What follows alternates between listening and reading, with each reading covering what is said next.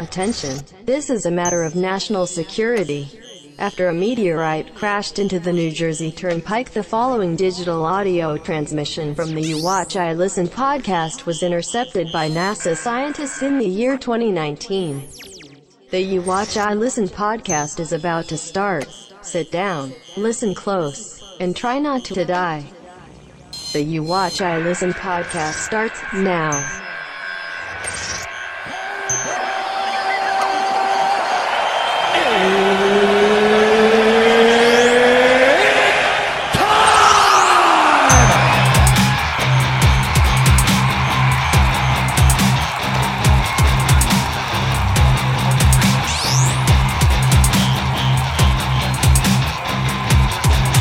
Home Depot in Kansas had to be evacuated for a bomb threat. Oh, fuck yeah.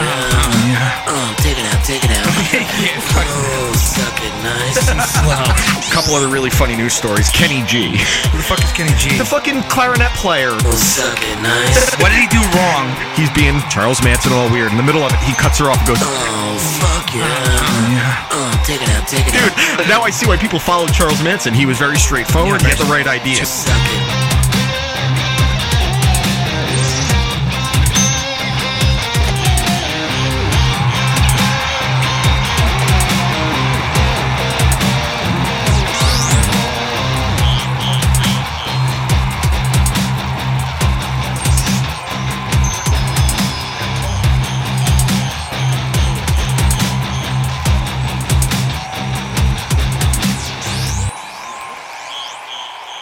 It's time for the You Watch I Listen podcast, and always remember, don't sniff it, just do it. Hi, Taylor. Hi, You know who's not here with us right now? Josh. Yeah, we got to give Josh a little credit here. Do we? Yeah, for being cunt waffle supreme. He out-cunted himself this week. It was amazing. Twice. Yeah, dude. Twice. He's having a midlife crisis. Real midlife crisis. By the way, welcome to You Watch I Listen. Hello. So he, our wonderful extraordinaire, what do we actually call him? The engineer, Josh the engineer. Yeah, Josh the engineer. He decided, we called him Young Joshua. He decided not to. Young Joshua. He decided he needs to get another piercing, and he decided to get one that like girls get down the shore in high school in his ear. Yeah. And I smacked him in the ear last night. He got his cartilage pierced, but it's a stud. Yeah, it's a stud, so it ain't that metrosexual. And then he was like drunkenly telling me, he's like, dude, I'm gonna get my industrial. And what like, do you mean? Why? So I did that when I was like 22. Yeah, after 30, I said it to him. I was like, if you do this stuff around the age of 30, usually you're a heroin addict. Well, yeah, I mean, like it's okay. So he went into great detail last night because last night was an esteemed guest of the show, Michael. Yes, it was. It's actually today is actually Manfro's birthday, but we celebrated last night. We celebrated last night, and so Josh decided to, be an asshole. Just because he out-cunted himself. He can't hold his booze. Yeah, so he drank a 6 Molson, right? Dude, it's a 7% beer. Yeah, so that's a pretty good buzz right there. You're pretty fucked up. And he drank it in an hour. Yeah, and especially if you're someone that doesn't drink that often. And then he decided, hey, these White Claws look good. And the thing about White Claws, they are low-key so dangerous. 5%, dude. It's a normal beer. And the thing is, they don't taste like you're drinking a beer. It tastes like you're drinking a flavored like a real seltzer. Yeah. And I've literally one night, I drank like 9 of them, like not thinking. I'm like, I'm fine. And then I'm like, no. So the last night was the first time Josh has ever had a White Claw. That's what he said to me. It's not the first time he's had a vagina, though. Wow. So he got pretty fucked up. Fucked up? Yeah, pretty fucked up. So why don't we just get into this? Because being as that we are just a week and a half away from the start of the 100th year of the NFL, instead of doing our final word over the next 20 weeks or so over the NFL season, we will dedicate the last half of our show to the NFL and our picks. We're going to see who has the best record by the end of the season. Yep. We're going to have some type of thing where whoever's the worst has a punishment dictated to them by the 2 people above them, and the winner gets something from the 2 people below them. It's like a Sacco punishment. The worst place you could finish is in the middle, because then you're just you're either giving something or you're picking something. Okay. I'd rather finish in last and have something happen to me. Like, if Josh comes in last, we have to make him get another piercing or tattoo. We have to make him get his septum pierced. That one's a little rough. No, it's not. I would rather some kind of weird tattoo. Because you could hide that. Like, I would like... Yo, make him tattoo just YWIL, like somewhere. I think if he got our names tattooed on his toes, like DANTAYLOR, Dan Taylor. I think I'd like. So we have to pull for. We have to collude. And I hope Josh doesn't listen back to this, but no, I don't think so. I think that's the deal. That I mean, he gets a free tattoo out of it. It's on his toes. What's the worst that happens? Fuck you mean free? I ain't paying for that. How much is a fucking toe tattoo going to cost? Doesn't matter. I'm still not paying for it. If I lose it, why am I paying for it? But think about how dumb he will look. What, for $20? I'll think about it. Yeah, exactly. We'll do something. $20 is $20, dude. So why don't we get into this, Taylor? How was your week? You were down in Wildwood last weekend? Yeah, I fell asleep on the beach for 12 hours. That's fantastic. Fucked up my nose, dude. At least you didn't herniate a disc in your neck like I did. Well, that I've never been so happy about a neck injury before in my life. The herniated disc has always been, and this might be karma, because it's been one of my favorite sports injuries, because commentators fuck it up, and they go, he's got a herniated dick, does he? My dick is always herniated. Oh my god. So other than that, my week was all right. Nothing really too exciting. The fights last weekend. I finished a ton of TV shows this week. Yeah, you're telling me. Season 2 of Mindhunter, Season 3 of Glow. I'm caught up on Succession. And I think that's just about it as far as television shows go. So why don't we just go into our reviews? You want me to go first? Yeah, you go first, pal. You gave me Alkaline Trio's latest album, Is This Thing Cursed? Yeah. We talked about Alkaline Trio a little bit last week. I'm a big fan. As far as songwriting goes, they're one of my favorites. You were actually telling me when the album came out, you went back and listened to all the old stuff and not even the new record. Yeah, I did not listen to the new one. And when I listened to their old stuff, I think it was the album or two before this one, it wasn't as strong to me. It was almost a little heavy-handed. The music didn't flow as well. It wasn't bad. It wasn't bad. Well, I'll say the last album, My Shame Is True, which I think was like 4-year difference because Matt was doing the Blink-182 thing. I like it. I like that one a lot. It's not bad. Yeah. It just doesn't feel like a real Alkaline Trio album to me, those two. This one felt like the old Alkaline Trio. Starting out with the first song, Is This Thing Cursed? The thing I like about Alkaline Trio is even when they're a little heavy-handed, it works for the sound of the song. And the first song right off the bat, lyrically, it's a little heavy-handed, but it works for the flow of the song. So I gave that a 4. Blackbird got a 4. Demon in Division was a 5. I actually had a bunch of 5s on this album. Did you? Demon in Division was a 5. I'll tell you my 5s right away. Little Help was a 5. Sweet Vampires was a 5. Pale Blue Ribbon was a 5. Stay was a 5. And the final song, Crystalline, was a 5. It had a very Damnesia feel to it. Yes, and the one reason I like Crystalline so much is now that I can finally say there's a song that ends in Aline that isn't Glycerine that I like. Like that song by Bush? I fucking hate Bush.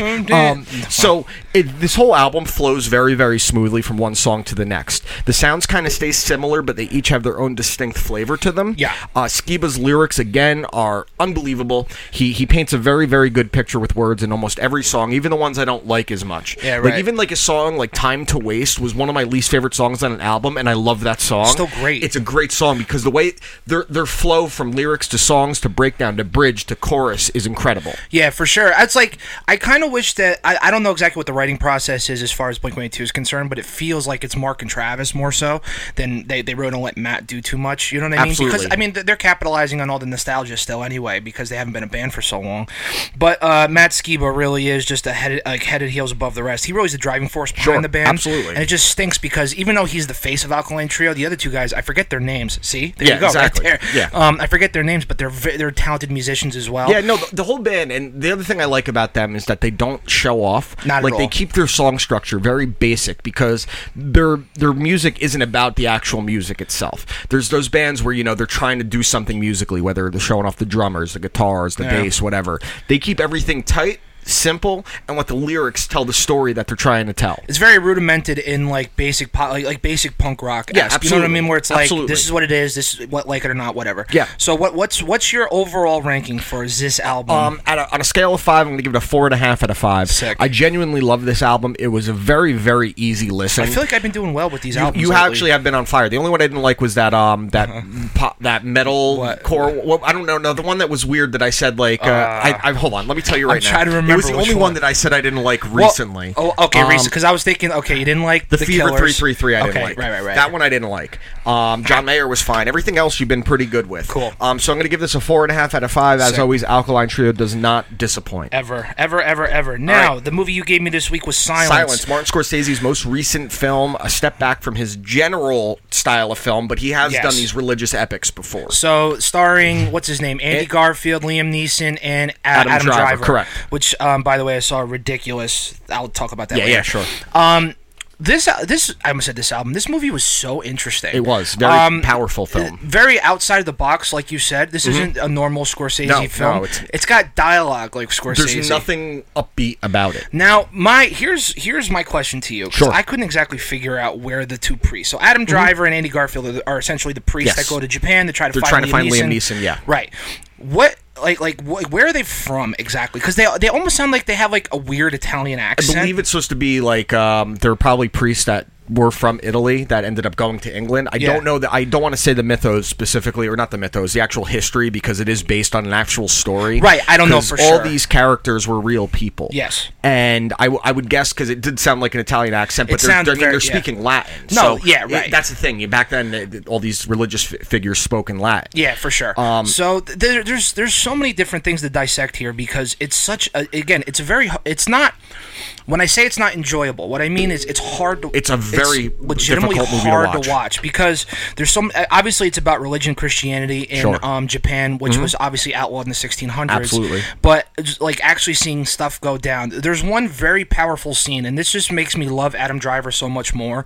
Was when they have I forget the Inquisitor, like they bring these guys to the beach, and they have these four of the Japanese people that are also that they wouldn't desecrate. Christian. They wouldn't desecrate. They wouldn't spit on the cross. On the crucifix. They wouldn't do any of that. So what happens is they wrap these guys. They wrap these four Japanese Christians up in what looks like a wool blanket. Essentially, they take them out to sea, and then they just drop them in the water, hold them down. And it's a very powerful scene where Adam Driver is like, "Take me instead." But it's what makes it even more powerful is that it's from the point of view of Andrew Garfield, who's being held back. Yeah. He has to watch this happen. He has to watch, and then Adam Driver swims out, and he's trying to save, and he ends up drowning as well. Yep. So just stuff like I literally get goosebumps. I mean, the scene that pulled me into the movie, and I was very into it because it is a bit of a slow build up, and they're laying the groundwork for what's to come, is when the village of Christians that they met, and then those guys wouldn't also spit on the crucifix, and then they got hung on crucifixes as high tide came in over 3 days. That was crazy. And you're just watching, and he's just praying out loud, and you're watching as they're just sitting there over these few days watching this happen, and then they don't even let them have a proper Christian burial. They just burn them. Just that scene of the time lapse of him, the one guy that kept surviving for 3 days, and then he falls off the crucifix, was incredibly brutal and powerful. Very realistic too, because I mean, it's like his hand gets caught in high tide, so he's still hanging there. The other part that the very next scene after that is when obviously they wouldn't do the Christian burial. Is that they brought him and they burned him on a pyre, and they said his body was so saturated with water that it smoked and smoldered before it even caught fire. Yeah, which is that's very exactly what would happen. So and that's get waterlogged. It is such a real movie, and I got to be honest, man. I don't know how Andrew Garfield doesn't get any more like praise for how good of an actor he is. Maybe it's starting to turn now. It is. I think he does get the critical praise, but from what I understand, he's kind of an asshole. And when you're an asshole, I think Emma Stone said that about him too. Yeah, I guess he's like a little difficult to work with, and he's kind of just a prick. Which I don't care about what someone acts like, as long as they're not like committing crimes. I don't give a fuck. If you're hard to work with, I mean, that just means you're passionate about it. Yeah, sure. You know what I mean? And you take your craft seriously, and he was incredible in it. I mean, in that span of a year, he did that and Hacksaw Ridge, were both incredibly. They're great films, but they're powerful, and he was powerful. His performances they moved you. Very emotional films, very taxing on an actor. And the ending of the film, when you see and he passes away, and he's got the little crucifix that the man made him that he gets in the first 25 minutes of the movie, it was a nice full circle moment to show that as he, that movie's called Silence because he said, "Why are you silent?" That scene when he's looking in the water and he thinks he looks like Christ, and then it switches back. There's all these little tangible things laid throughout the movie that shows the struggle that almost anyone can go with, whether they have faith or not. I think part of having faith is questioning it sometimes through trials and tribulations, through struggles and tragedies in your life. And the fact that he remained faithful through all these things, and then when you find Liam Neeson again and you see where he's at, where his faith is at, the movie just, it does hit a chord with me. Because, again, knowing it was real, and I don't think you have to be a Christian to find this movie powerful. I think if you have any level of faith, and even if you don't, and just see, this happened. Yeah. This happened. Well, I don't want to say I'm religious. I'm religious to. You're probably spiritual. I would say I'm more spiritual. Yeah. I was raised Catholic, so I very much understand like what they're saying, what they're going through. And Andrew Garfield had this one little monologue in it as they were leading the guys out to the high tide time to the cross. and he's talking about, he's like, why did, what's the trial that these guys have to go through for their faith, and it's like, why? It's like, it's so easy to keep the faith, but why are the trials so hard? Yeah, exactly. And because then he's inspired by these people that are their feet are bleeding because they don't have shoes, and they can't do these things, and he sees how much faith they still have in something that they've been told they can't have faith in, which is crazy to me. I mean, listen, religious we can make a whole history thing out of this, sure. But I mean, religious persecution has been a thing from the beginning of time. It's always been. To be honest with you, religion is the basis of almost every war. It's still a thing today, to be quite honest with you. But this is such a well done movie. To be honest with you, I don't know if it's a Japanese thing but to be honest, like, I hold this up as like an underrated classic. It has to be. I think years down the road, dude, this movie is incredible. It'll be looked at like that. So where would you grade this movie on a scale of your 1 to 10 scale? It's got to be an 8 or a 9. I figured you would like it. It's like I said, when people think Scorsese, you always think Goodfellas, Casino, Departed, Wolf of Wall Street, Taxi Driver, Raging Bull. His big hits. This is the third movie of his religious trilogy. And this is the one that he's been trying to make the longest. And it took him the longest to make it because no one wanted it. It had a huge budget. It was a passion project of his. And you can feel it in his direction and how delicate he was with the telling of the story. Yeah. And sure. I'm glad you liked it because it is a very unconventional film for me, for you, I think. But you and I tend to like historical epics. Yeah, just because, I mean, like, and here, let me pull the curtain back on everyone who's listening. I mean, growing up, before, when I was a kid, I wanted to be a meteorologist because of Twister and Same Bill here, Paxton. same here. I was going to school to be a history teacher. Yeah. That was legit my career choice. And to see something like this is actually incredibly historically accurate. And especially because I'm very much, like, I'm interested by Japanese culture. Yeah. And I think it's so interesting. Old Japanese culture is incredibly interesting. That's what I'm saying. I mean, up to the end of the samurai, it's incredibly interesting. And then we neutered them with Hiroshima and Nagasaki. Now they just bow to us. Literally. Thanks a lot, Harry. All right, this is definitely an 8. This movie will, years, like you said, years down the road, will be considered. People will look back on it and say, classic. why didn't we talk about this movie more? It's absolutely amazing. Cool. So I'm glad you liked it. So let's get into our picks for this week. I'll give you my pick first. Okay. My pick I'm going to give you, is... Oh, no, never mind. I was going to say, could you do me a favor and not give me a movie that's fucking 8 hours long? No, I'm going to give you a short one. This movie's about an hour and a half long. Nice. This is an underrated coming-of-age... drama, like comedy classic, especially movies. from. I think you're really going to appreciate this because it's the movie's called SLC Punk. Okay, SLC Punk. SLC Salt Lake City Punk. Okay, any relation to CM Punk? No relation. There's no GTS in this. So the story, basically, the movie's about. A group of friends that are just punkers. They're punk rockers. Hardcore punk rockers. Like underground. Matthew Lillard's the star. Okay. Devin Sawa's in it. My buddy Devin Sawa. Okay. You got a young Jason Segel in this movie. Wow, really? Who plays the straight edge punk. He's the guy that just shows up and throws the fuck down. Those are the guys you got to watch out for.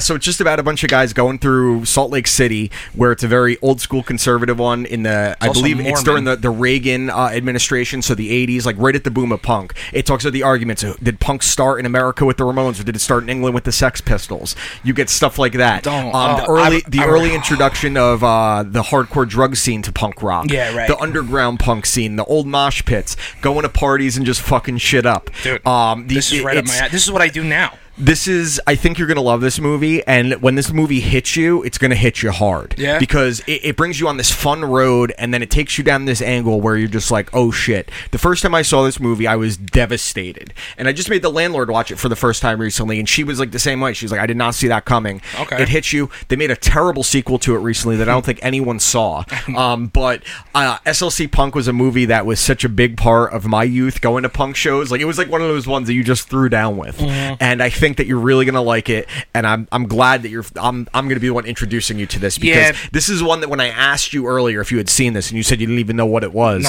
I was like, okay, because it would be one of those ones that in your circle, like, going to shows and shit, I'm surprised no one's even brought it up to you. Dude, never. So SLC Punk is the movie pick for the week. All right, so I guess my I'll give you my album now, because that's usually how that goes. Yeah, usually. So the album I was gonna give you, because I'm just writing down the date. No, the album I was gonna give you, you ended up figuring out when we were talking last night. So I ended up changing it last second. It's actually a cover record. Okay. It's 4 Year Strong's "Explains It All." Explains it all. Yes. So this album is it 4 years strong? 4 years? 4 years. No, I apologize. 4 Years Strong is the band. Okay, because that's a hard one to say possessively. 4 Years Strong. 4 Years Strongs. Yeah. So the band is 4 Years Strong, and the album is Explains It All. This is a '90s cover record. Okay. So you got. Do they do Mambo number 5? No, they do not. They do Smashing Pumpkins. Okay. Basically they do a lot of big hits. They do like She's So High. Shit like that's that. an old school classic. But it's all punk rock, and it's probably one of my favorite cover records out there. I've been in the cover music lately just because Newfound Glory released From the Screen of Your Stereo Part 3 a couple weeks ago. But 4 Years Strong is probably one of the most underrated bands in the scene today. They've been around a very long time. They had a very well-known feud with A Day to Remember, which was very interesting. Yeah. When they were on the same tour. Okay. So here, I'll give you a quick story. When they were on the same tour together, A Day to Remember wasn't as big as they are now, but they were just really on the come-up. I think it was around the Homesick album cycle. And I think it was the manager at the time of A Day to Remember and they asked 4 Years Strong if they could, shorten the set by like 10 minutes so A Day to Remember could play longer because they were the headliner of the tour. 4 Years Strong was like, nah, son, we ain't doing that. So then that turned into this whole big feud where they wrote A Day to Remember wrote a song about them, and then they made the music video making fun of them because they're known for having their beards. I gotcha. They did like Mortal Kombat fighting them, like Beardo and shit with fatalities. And then 4 Years Strong comes out with a song that wasn't nearly as good. Whatever.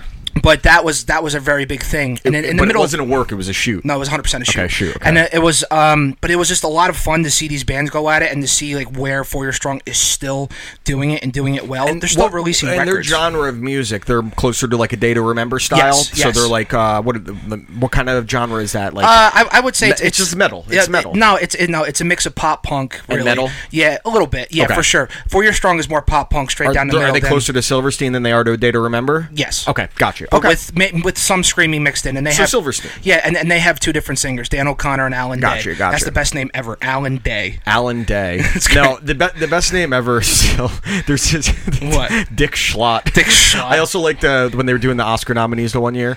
The guy's name was Dick Pope, and she said Dick Poop. Dick Poop. They got my cake for my birthday at work, and it said Happy Birthday, Dick Poop. There was I remember I used to watch Viva La Band back in the day. And he met some guy in a bar named Dushan Mandick. Like that. Dude, that's on my time hop today, it's just in all caps. It says, "I'm looking for Amanda Hug and Kiss."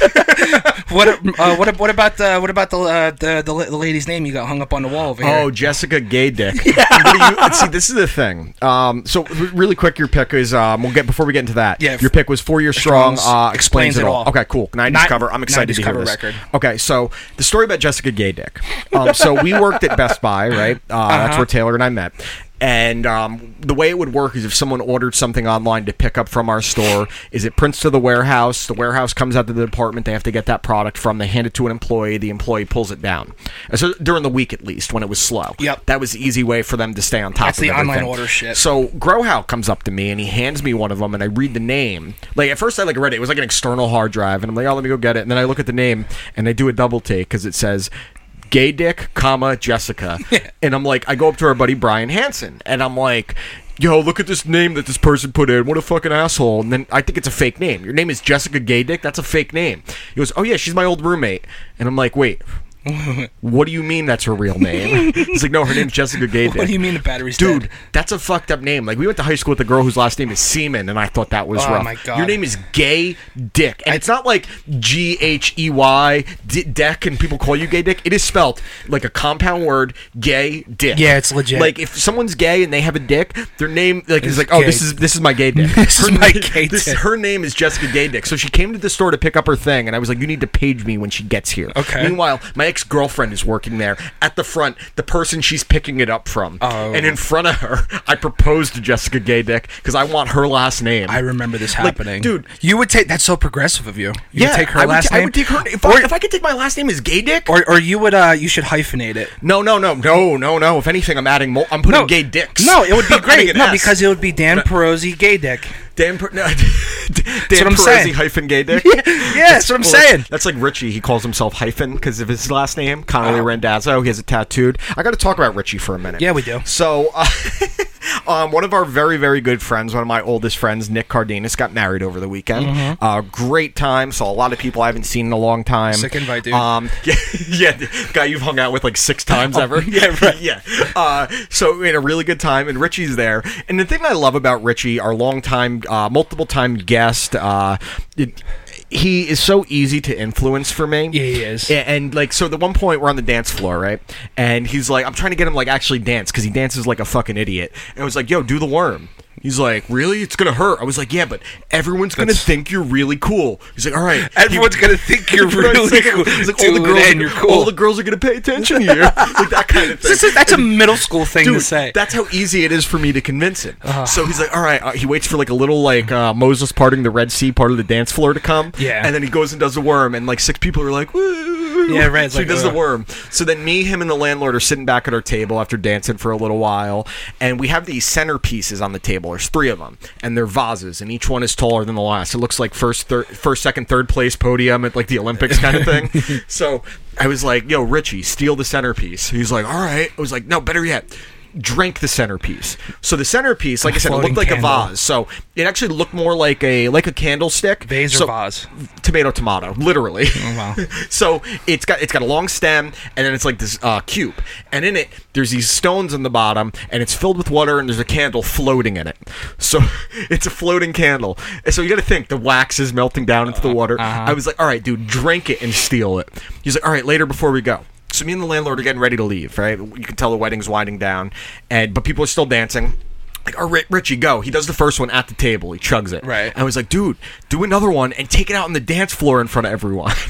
So this asshole... You sent me all these snaps. This asshole, right, yeah. He fucking walks out on the dance floor with it, and he blew out the candle, the first 2. That was my next question. He blew out the candle, the first 2. Chugs it, and people were like, yeah. And I was like, dude, there's one more. But drink it while it's lit. So he goes on the dance floor. The best part is, like, so he walks out with the one that's lit, and you see people are like, what is he doing? They just think he's like the Olympic torch in the Special Olympics. It's like Muhammad Ali. Yeah. So he takes it in the video, and I'm gonna put these videos to this audio. You could see as he's drinking it, his brother-in-law in the background is just like, oh, there's this one woman that looks incredibly concerned as Richy's chugging it. She looks like, oh, she's like, no. So he chugs it. Landlord and I leave like 20 minutes later. 10 minutes after we leave, I get a text from him. He's like, I just threw all of it up. So it gets better though. So Richy texts me like 2 days later. He's like, Richy, how many? He sends me a screenshot of a text from his mom. He's like, God. Richy, how many of those things did you drink, and why did you do it? And Richy's mom already has kind of a I wouldn't say a love-hate relationship with me. It's just a hate relationship. Yeah. Because of all the dumb things I get him to do. Yeah. And like I took his phone and posted a status one day, and his family thought he was about to commit suicide. I was why doesn't anyone like me? Something like that. So Richy's like replying to her. Actually, I should read this to you. Yeah, please read it. Because it's very, very funny, and I got to show you the text. And Richy was texting me earlier because he got his new house and he lost the keys to it already. Yeah, he FaceTimed. We FaceTimed him last night. Right. So he says to his mom, my friend Dan made me do it. And she goes, if Dan told you to jump off a bridge, would you do it? What did he say? He replies, he's the one that encouraged me to wear the Borat bathing suit in New Orleans. Remember when he was doing that? Do you remember when I came here for your fucking birthday and he ran after me down the street in that fucking thing? He was in the middle of Mardi Gras wearing the Borat bathing suit. I remember. So his mom replies, stop listening to Dan. And she goes, then she goes, he says to her, he's just a lot of fun, knows how to have a good time. And she replies, then he should wear that outfit and he should be drinking the water fire. The water fire? He goes, he's worn things close enough. I can send you photo proof if you'd like. And she goes, please do. So he sends her that from the waxing. Yeah, right. It's a picture of me in the Speedo in the waxing. And she goes, and he says to her, this is from when I waxed him. And she goes, wait, what? You waxed him? Do you have anything else to tell me? So you're just a terrible influence on Richy. No, it's not that I'm a terrible influence on Richy. I'm a terrible influence on stupid people. Yeah. And Richy, he's not... So I was actually having this conversation with the landlord about Richy last night. Richy is not stupid. He's not a stupid person, but... he's dumb. Yeah, he's dumb. He's dumb as a bag of rocks. Like, a bag of rocks sees Richy and they're like, what a moron. You know, if Josh was here, we really like that fucking foghorn right now. Dude, I know. That's Richy. So Josh was supposed to bring his computer today and have our soundboard. Someone got white girl wasted. He became such a white girl. He's got the hair like a white girl. He's going on like this weird midlife crisis while his wife is closer to fucking Social Security. Get it? Because Yeah, she's old. I get it. She made an old joke last night. I did have fun at Manfro's party last night, though. It was a good time. Yeah, it was fun. I really enjoyed Schlem's karaoke. You missed when they started doing Blues Traveler. I should play a little bit of this because I have a video of it. The Blues Traveler. I remember when Ears started screaming, "No more karaoke." This does. Listen to Schlem.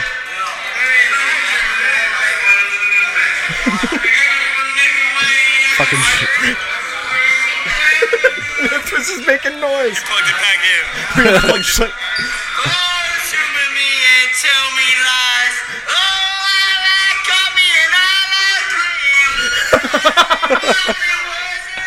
Yeah. Remember we started freestyling? He goes, I like coffee and I like cream. Dude, remember we started fucking freestyling? That's one thing about Schlem, and I've known Schlem a long time. He's one of those people that you're just around him and you laugh. Oh my God. You're incapable of not being able to laugh around him because he's just goofy. He's such... And his comedic timing is impeccable. Yeah, he really is funny. Unintentional, but impeccable. It's amazing how funny he really is, to be honest with you. All right, so let's get into some cool stuff. Did you see, actually, we got to talk about two people that died this week. Yeah, I think we got to talk about Cedric Benson died. Motorcycle accident. Honestly does stink. And I learned that Nate Dogg died. Oh, so this is your moment. Another one of them. Like, I saw people talking about Nate Dogg dying. Dude, I was like, Nate oh Dogg's been shit. dead I was for a like, minute, apparently. Yeah, he bro, died he died a while ago. 2011, I think. So I didn't know that. Because the last thing I remember Nate Dogg being in was in the Chris Rock movie Head of State, where he was just rapping in the middle of the movie. And I was like, shit, I did it again. Dude, it was one of those things. I remember he passed away, and just everyone was just playing the "Smoke Weed Every Day." Like, that's what everyone played. I missed it. And maybe I didn't. Maybe I was drunk when I found out. You had to have been. I don't know, but I had zero clue he was dead until the anniversary of his death. So I think you beat your old record. I think it's 9 years. No, it's 8 years now. Yeah, John Ritter, I think, was like 6. You just had Ebert at 7 years. 7, yeah. Yeah, I so can't you believe you didn't know Ebert was dead. No shot. There's this classic O&A clip when they played Ebert after he had the big surgery where he couldn't speak anymore. Right. And so they're playing it. It was Ebert and his wife on Oprah. Rope? And I almost said Roper because it's just Roper and Ebert Al kind of Roper. thing. That's Al Roker. The same Richard thing. Roper is the movie reviewer. Yeah, same thing. Tomato. One's a short, fat black guy. The other guy is just a white, skinny guy. He's not fat anymore. Well, he's still got the gross fucking excess skin that you just want to cut off with a cheese grater. he's got the tongue from Click. So they play this clip of Roper, I did it again, of Ebert on Oprah with his wife and his terrible voice box. And Jim Norton starts crying because he felt bad. Jimmy, Like legitimately crying? Yeah, they were all laughing at him because he's like, these things fuck me up in the morning. Because Jimmy's this oddly emotional person. Yeah, it's so strange. But that's where all the dark things in comedy come from, are the terrible, awful things. Jimmy has a lot of empathy when it comes down to Absolutely. So why don't we get into our reads for the week? Yes. Taylor, NFL season's coming up, and there's only one place that has been paying winners for 20 years. You know where that is? No, where is it? That is BetDSI. No shit. And you know that BetDSI is the top-rated betting site on betting review sites. Are they? It gives you a chance to use your sports knowledge to make some extra cash immediately. BetDSI has a very user-friendly interface and mobile site, the fastest payouts in the industry. It's pretty simple with BetDSI. You play, you win, and you get paid. BetDSI offers betting options for everything. You could bet on MLB, NBA, NFL, NHL, UFC, boxing, all major sports, politics, reality TV, esports, virtually everything. You could try live betting at BetDSI, where you can bet on games from start to finish, every play and every minute until the end. New members will get a 100% bonus match on BetDSI by using promo code YWIL, as in you watch, I listen. That's more than double your money to start winning immediately. Taylor and I play there ourselves, and we recommend BetDSI if you want to add some extra excitement to the sports you love or any other sports you are watching. Once again, go to BetDSI.com and use promo code YWIL to get this limited time 100% bonus offer and a free $25 wager to test the waters. Don't miss out and go make some extra cash this betting season. It's only a game until you bet it at BetDSI. Yeah, dude. I'm telling you, man, I'm becoming such a degenerate. Now I'm on 2 different sports books. It's fucked up, but BetDSI That is degenerate of you. It's terrible.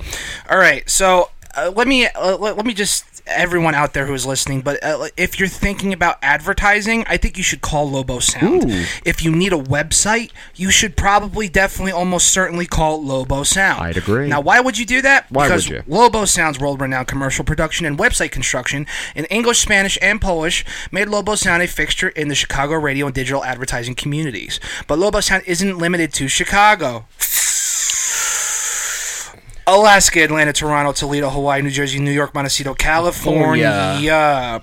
Whenever you are, Lobo Sound has your back. Lobo Sound helps you reach your target market effectively and affordably. I almost died again. Reach who you want to reach when you want on all devices and applications. For more information, call Lobo Sound at 630-244-9704. That's 630-244-9704, or visit www.lobosound.com. That's www.lobosound.com. Mention You Watch I Listen, get a 10% discount. Again, 630-244-9704. Tell them Dan and Taylor sent you.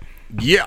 Fuckers. And guess what, bros and broads? What? Fudge and Finn's hashtag Shots for Likes podcast has brought video into the mix. Yeah, they have. So now, not only can you continue to listen on iTunes, Google Play Music, Spotify, TuneIn, iHeartRadio, and Stitcher, you will now be able to watch them stream their episodes every Saturday night after 11 p.m. Eastern Standard Time.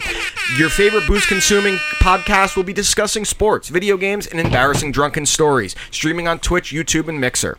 Go to these websites. Don't visit the links, because you can't visit links on audio. Control V, dude. And this is your chance to enjoy the assholery that is Fudge and Finn's hashtag Shots for Likes podcast. Twitch.tv/Shots for Likes podcast. Mixer.com/Shots for Likes. Or you could visit shotsforlikespodcast.com and click on the YouTube icon up top on the website to watch on YouTube. Drink with us, and as always, don't be cunts. Right. I want to give a shout out to Shots for Likes.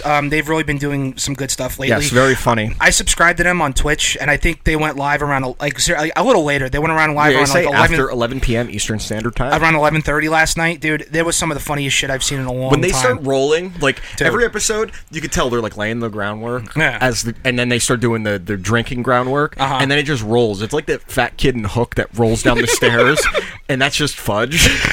Yo, Fudge is fucking hilarious, dude. Yeah, he's a funny fuck. Oh, he's a funny cunt. God. Finn is just like, I don't know, like, Finn is like Creed on The Office. Like, that's how I take him. Like, you never know. Like, dude, I told you the wedding we went to Ashley Galimi's wedding. He's wearing a suit, like, with the tie. The top button's not buttoned, the tie is loose, and he's wearing sandals. That's like, awesome. He looks like Christ going to an interview. Like, dude, no, you know, like that. He's like Creed, yeah. Where he's like, he's looking at the camera. He's like, in the finale, it's just him getting taken away in handcuffs. The cops walk in. He just goes, just act like we're talking until they leave. Yeah. Did you see the pictures he posted of how he let his balding hair grow out?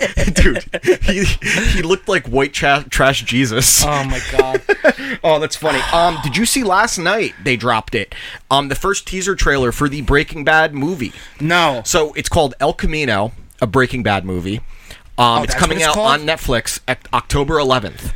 Okay, I saw something. I thought El Camino was like a video game or something. What was the car that Jesse drove off at the end? El Camino. Okay, so there's your answer. Yeah. The teaser trailer is... wait till you see Josh. He just got here. Wait till you see his fucking stupid shirt. Does he look terrible? It's a Greg shirt. That is a Stranger Things shirt. Is it? That's Hopper. No. Is it really? It looks like... I did buy that shirt. But it looks like the Hopper shirt. We were making fun of you being a white girl last night.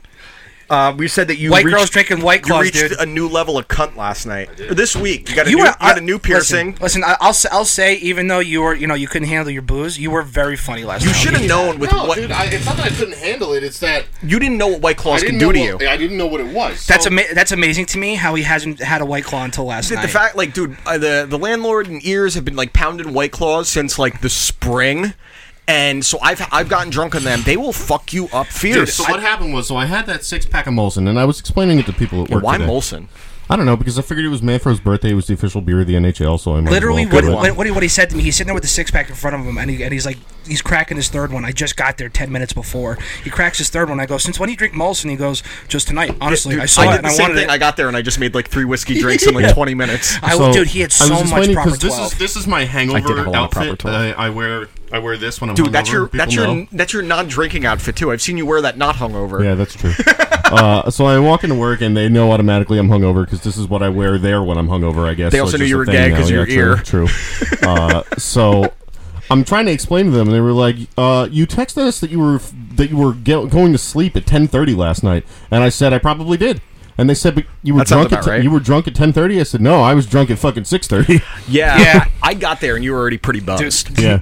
I drank those 6 Molsons in an hour. Yeah, I mean, that'll do it. Dude. I mean, then you still had, like 8 White Claws?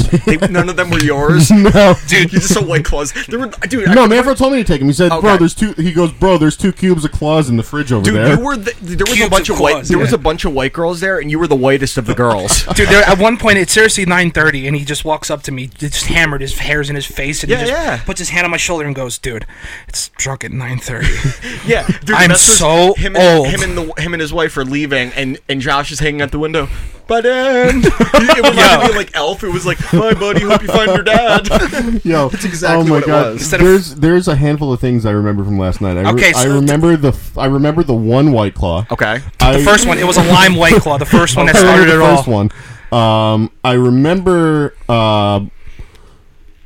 Not much. I remember apparently. Sage goes to me. He goes, "Tattoos, hair. You trying to be me?" And then I said something to you that we can't repeat on here. Yeah. Why can't you? So I'll tell you. We'll tell you later. Okay.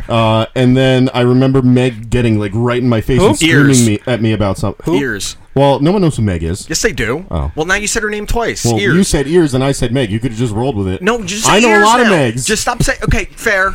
Tomato. Meg from Family Go Guy. on. So other Ears Meg. walks There up were to me. multiple Megs there, to be fair. So you could have been talking to the other Meg, but you weren't. Ears walks up to me. Okay. And just starts screaming in my face about something, and I don't remember what it was. What did I do to her? You were encouraging Schlem on karaoke, and she wanted music. Hold on. And you could Schlem freestyle. Wait, so this is exactly what happens. It's right after we sing "Happy Birthday" to Manfro, and he just takes the cake with his hand and eats it. Yeah. Josh is like, I gotta get another White Claw. So he walks across to the bar to go get another White Claw, and instead of getting a White Claw, he plugs the karaoke machine back in that we specifically unplugged so we could shut Schlem the fuck Schlem up. was doing it, and Scott goes up, I'm gonna go unplug his microphone. He unplugs it, and Schlem is still going. And then I turn around, and all I hear is Whitney Houston, and Josh is standing next to Schlem, and Schlem's trying, I want to dance somebody. I remember, I remember one other thing. Someone came up to me, I don't remember who it was. It was a female. It was either Ears or, can I say Manfro's girlfriend's name? Yeah, you could say Sam. You could say Sam. It was either Ears or Sam. Okay. I don't remember who, but they go, Josh, you used to be in Geek Squad. Can you make the Bluetooth work? And I just look at the White Claw, and I look at them, and I go, Greg. I literally, they were still trying to figure. You said Greg and then didn't do anything, so I stood up there and I just go, Greg, you're the sober one. Come here. Greg was the latest one. He lives 2 houses down. That was Sage goes to me. What, Greg being a diva? Dude, he sounded like Sage. His voice is just such Rocky Balboa. Maybe we're turning into regular people. Dude, I walked up to that party, and I literally I look up and I see what was that? His brother that was there, at the front door, and I had never met his brother before. So I walk up and I look, and I just, it's a Manfro party, so I'm expecting people swinging from the rafters and shit getting real. Just sitting down eating. Dude, I just get to the bottom of the stoop of the manor house, and I look, and I'm like, is Manfro up there? And it's like I'm Manfro. Yeah. It's like we are Manfro. Yeah, we are Manfro. We got there, and I was so confused about how reserved it was. We literally walk in, and the wife goes to me, "Is this an episode of Black Mirror?" This is not what I was expecting. Our party there was wilding more than that at first. Yeah, it started to get weird. Yeah, right after you guys left was when it started getting weird. Especially when you gave me the award for person that's gonna die first. Who did?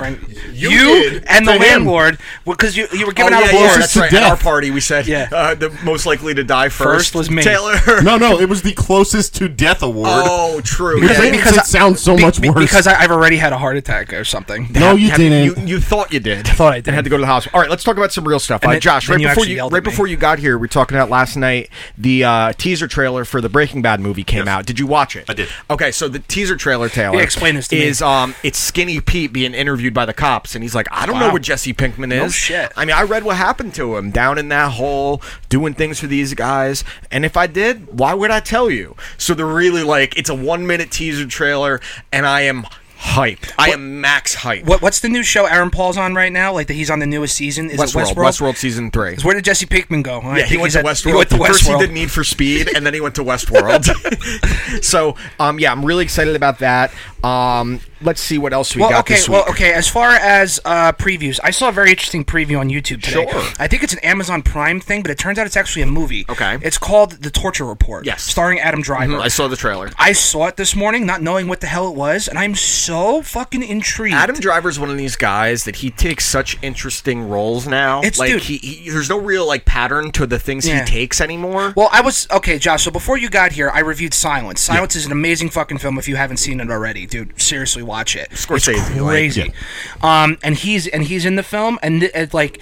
I liked him. The first time I was introduced to him was Kylo Ren in the new Star Wars movies. Yeah. And then seeing him in Silence, I have to see the Bill Murray movie, even though you told me it's only okay. It was okay. But as far as comedy, I have to see. Yeah, he was really funny. It's just that that movie like, is just elevated Adam Driver for me. And then seeing this trailer, also like seeing like what it looks like, he's being it's like a conspiracy thing, war crimes, and like politics and shit like that. It looks I think phenomenal. it's based on a true story too. It is. It might have been about stuff that was leaked by what's his name? What's the guy from WikiLeaks? Not What's his name? WikiLeaks. The guy that used to work for the NSA. Yeah, the NSA. I forgot his name. Oh, it's Josh's favorite person. What's his name, Josh? Oh, fucking Eric Snowden. Yeah, Snowden. Edwin. I think Edwin. Edward. Let's just call him Eddard. Edward. Eddard, The one that Snowden. Joseph Gordon-Levitt played in the really bad Snowden That wasn't movie. very good. Yeah, that was an Oliver Stone one. Yeah, Yes, Edward. it was. It's Edward. Edward Snowden. Yeah. So that looks really good. Looks awesome. Did you see the poster that they dropped for Star Wars? Yes, I did.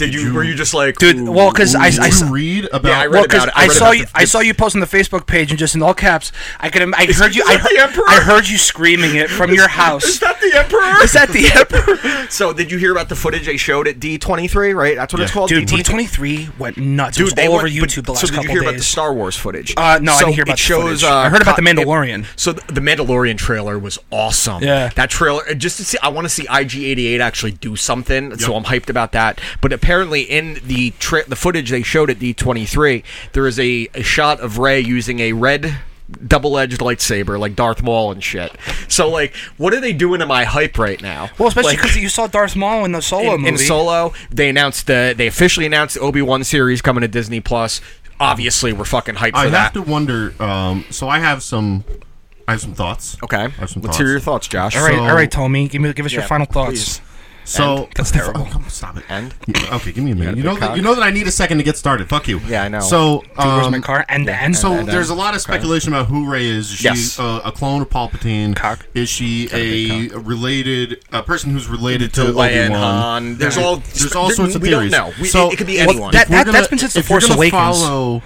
If you're going to follow the theory that she's related to Obi-Wan, it is canon that Obi-Wan killed Darth Maul in the Star Wars Rebels series. Correct. Yes. So when Obi-Wan killed Darth Maul, what did he do with Maul's lightsaber? Yeah, true. Maybe good. That's a really good point. Yeah, did he leave it behind? Did he give it to someone? Did he give it to what's her name? The one that Lupita Nyong'o does the CGI of, Maz, whatever her name is. Because there's so many desert planets in Star Wars now. We don't know which desert planet she's on when she's with Kylo Ren in that scene in the trailer. It was just Tatooine. She could be on Tatooine. Well, I mean, the fact that Dantooine from the fucking they confirmed already that this last movie is going to tie in all the trilogies, which I think is brilliant to do.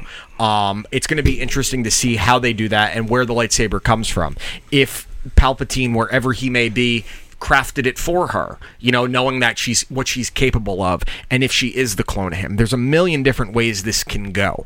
And again, you could still find out that she's nobody. She's just someone that Palpatine. I'm going with the theory now that Palpatine has the ability to possess people. That's the idea that I'm getting. Yeah. But I don't know. That's the thing. By bringing him back into the fold, which is what should have it always should have been that way, and I've no doubt that's where J.J. Abrams was going when he started it again. There's so many different things you can do. Yeah. Okay, so I want to ask. So J.J. Abrams is taking the third movie, correct? Yes, he's wrote and directed the third movie. Are we? Is he paying attention to the Last Jedi? Because everyone, obviously, the Last Jedi, whatever. Everyone freaked the fuck out over Rian Johnson. Yeah. But my whole thing is that it's still part of the trilogy, so you have to tie some shit off. I think it's going to tie things off. There's one problem that I have with it, because I read this and I read that it's mostly confirmed and I don't like this in the scope of a trilogy. Sure, a saga like this. I read that they decided to completely retcon the lightsaber being broken in half. That I wouldn't like either. What do you mean? From the Last Jedi? Retcon is it didn't happen. No. I know, but why though? because people didn't like it. Well, okay, but that's the same thing with C-3PO's red arm. What the fuck happened to that?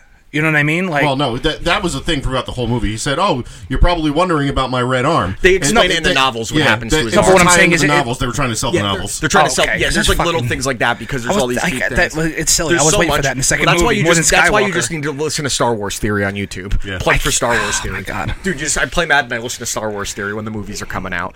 But I don't know if that would annoy me if they do that. I think that I honestly think we're in the stage where there's so many rumors and it's going to amp up even more now that half of these things aren't going to be true. All the theories we had about Last Jedi, like none of them were true, which is one of the reasons I liked it. That everything I expected didn't happen. The only issue I had was the little Mary Poppins scene is goofy, and the casino scene was about 10 minutes too long. I'm Mary Poppins, y'all. Outside of that, the complaints that people had, you ruined my childhood. It's not for you.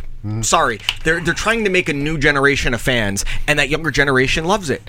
It's divide. I still know more people that like The Last Jedi than hated it personally. No, personally. I agree with that 100%. I like The Last Jedi a lot. Dude, honestly. I remember I went to go see it with Bob of all people. So and Bob and I looked at each other. And goes, did people even watch the same movies we just did? Because they expected. What'd you do to Luke? I was like, well, it just seems like honestly, I didn't need to see Luke just wrecking shit. Dude, it would have been cool. Listen, I would have been happy either way. I'm a fucking fanboy. It's the same thing with the Game of Thrones thing. When I'm saying when more people didn't die when they expected more people. You know what I'm saying? With the long night.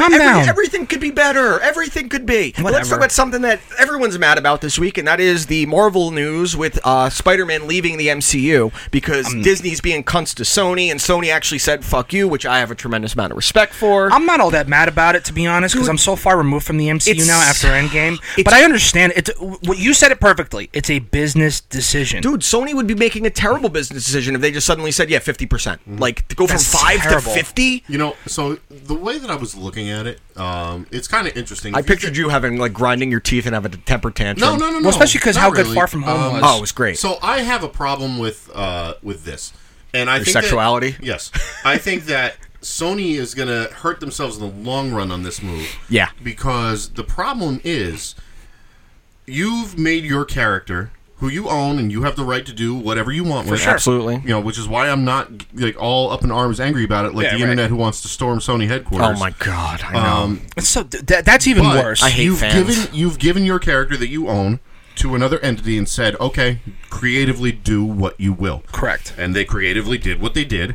And now you have the character who his entire backstory is now ingrained with Tony Stark, the Avengers. Yeah, how are you going to make another Spider-Man movie without acknowledging these things? How are you going to make a Spider-Man movie that completely ignores this now 17-year-old kid's entire backstory? You can't talk about anything. His entire origin story was a seed planted by Tony Stark. Well, I was going to say the first movie, the opening scene is fucking Michael Keaton working on the fucking Jatari from New York. Yeah. So you might as well, it's the same thing. What you just said, retcon the first two fucking movies and everything he's been in. I still think it's going to get worked out. To me, this looked like, I said this right away, this looks like high-end negotiating. Yeah. That someone leaked this to the media immediately to get leverage. We're minimum 3 years away from another Spider-Man movie. We're 3 years away from Black Panther 2, and you think that they're going to suddenly, all of a sudden, do this? Yeah. For all we know, they worked out something already, and it's just in the shadows. Like they're going to suddenly be like, "Hey, here's a teaser trailer." Okay, no, didn't Disney buy Sony? No, wasn't that a thing? Disney bought Fox. Fox.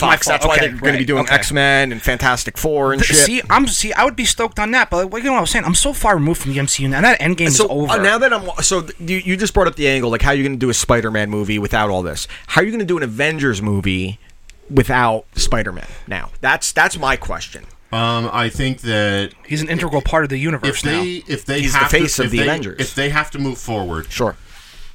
I think that you're going to see a mutant a lot sooner than I would think so. They're going to introduce maybe not the entire X-Men, but one of the mutants that is the beginning of it. You're going to see Wolverine. You're going to see either Wolverine or you're going to see Deadpool. Like when you think about how they began to introduce the idea of Wakanda in Age of Ultron, when they went to Andy Serkis and his character. Well, that's the whole thing too. I mean, you said Age of Ultron, like Quicksilver and Scarlet Witch. They call them miracles, but they're really mutants.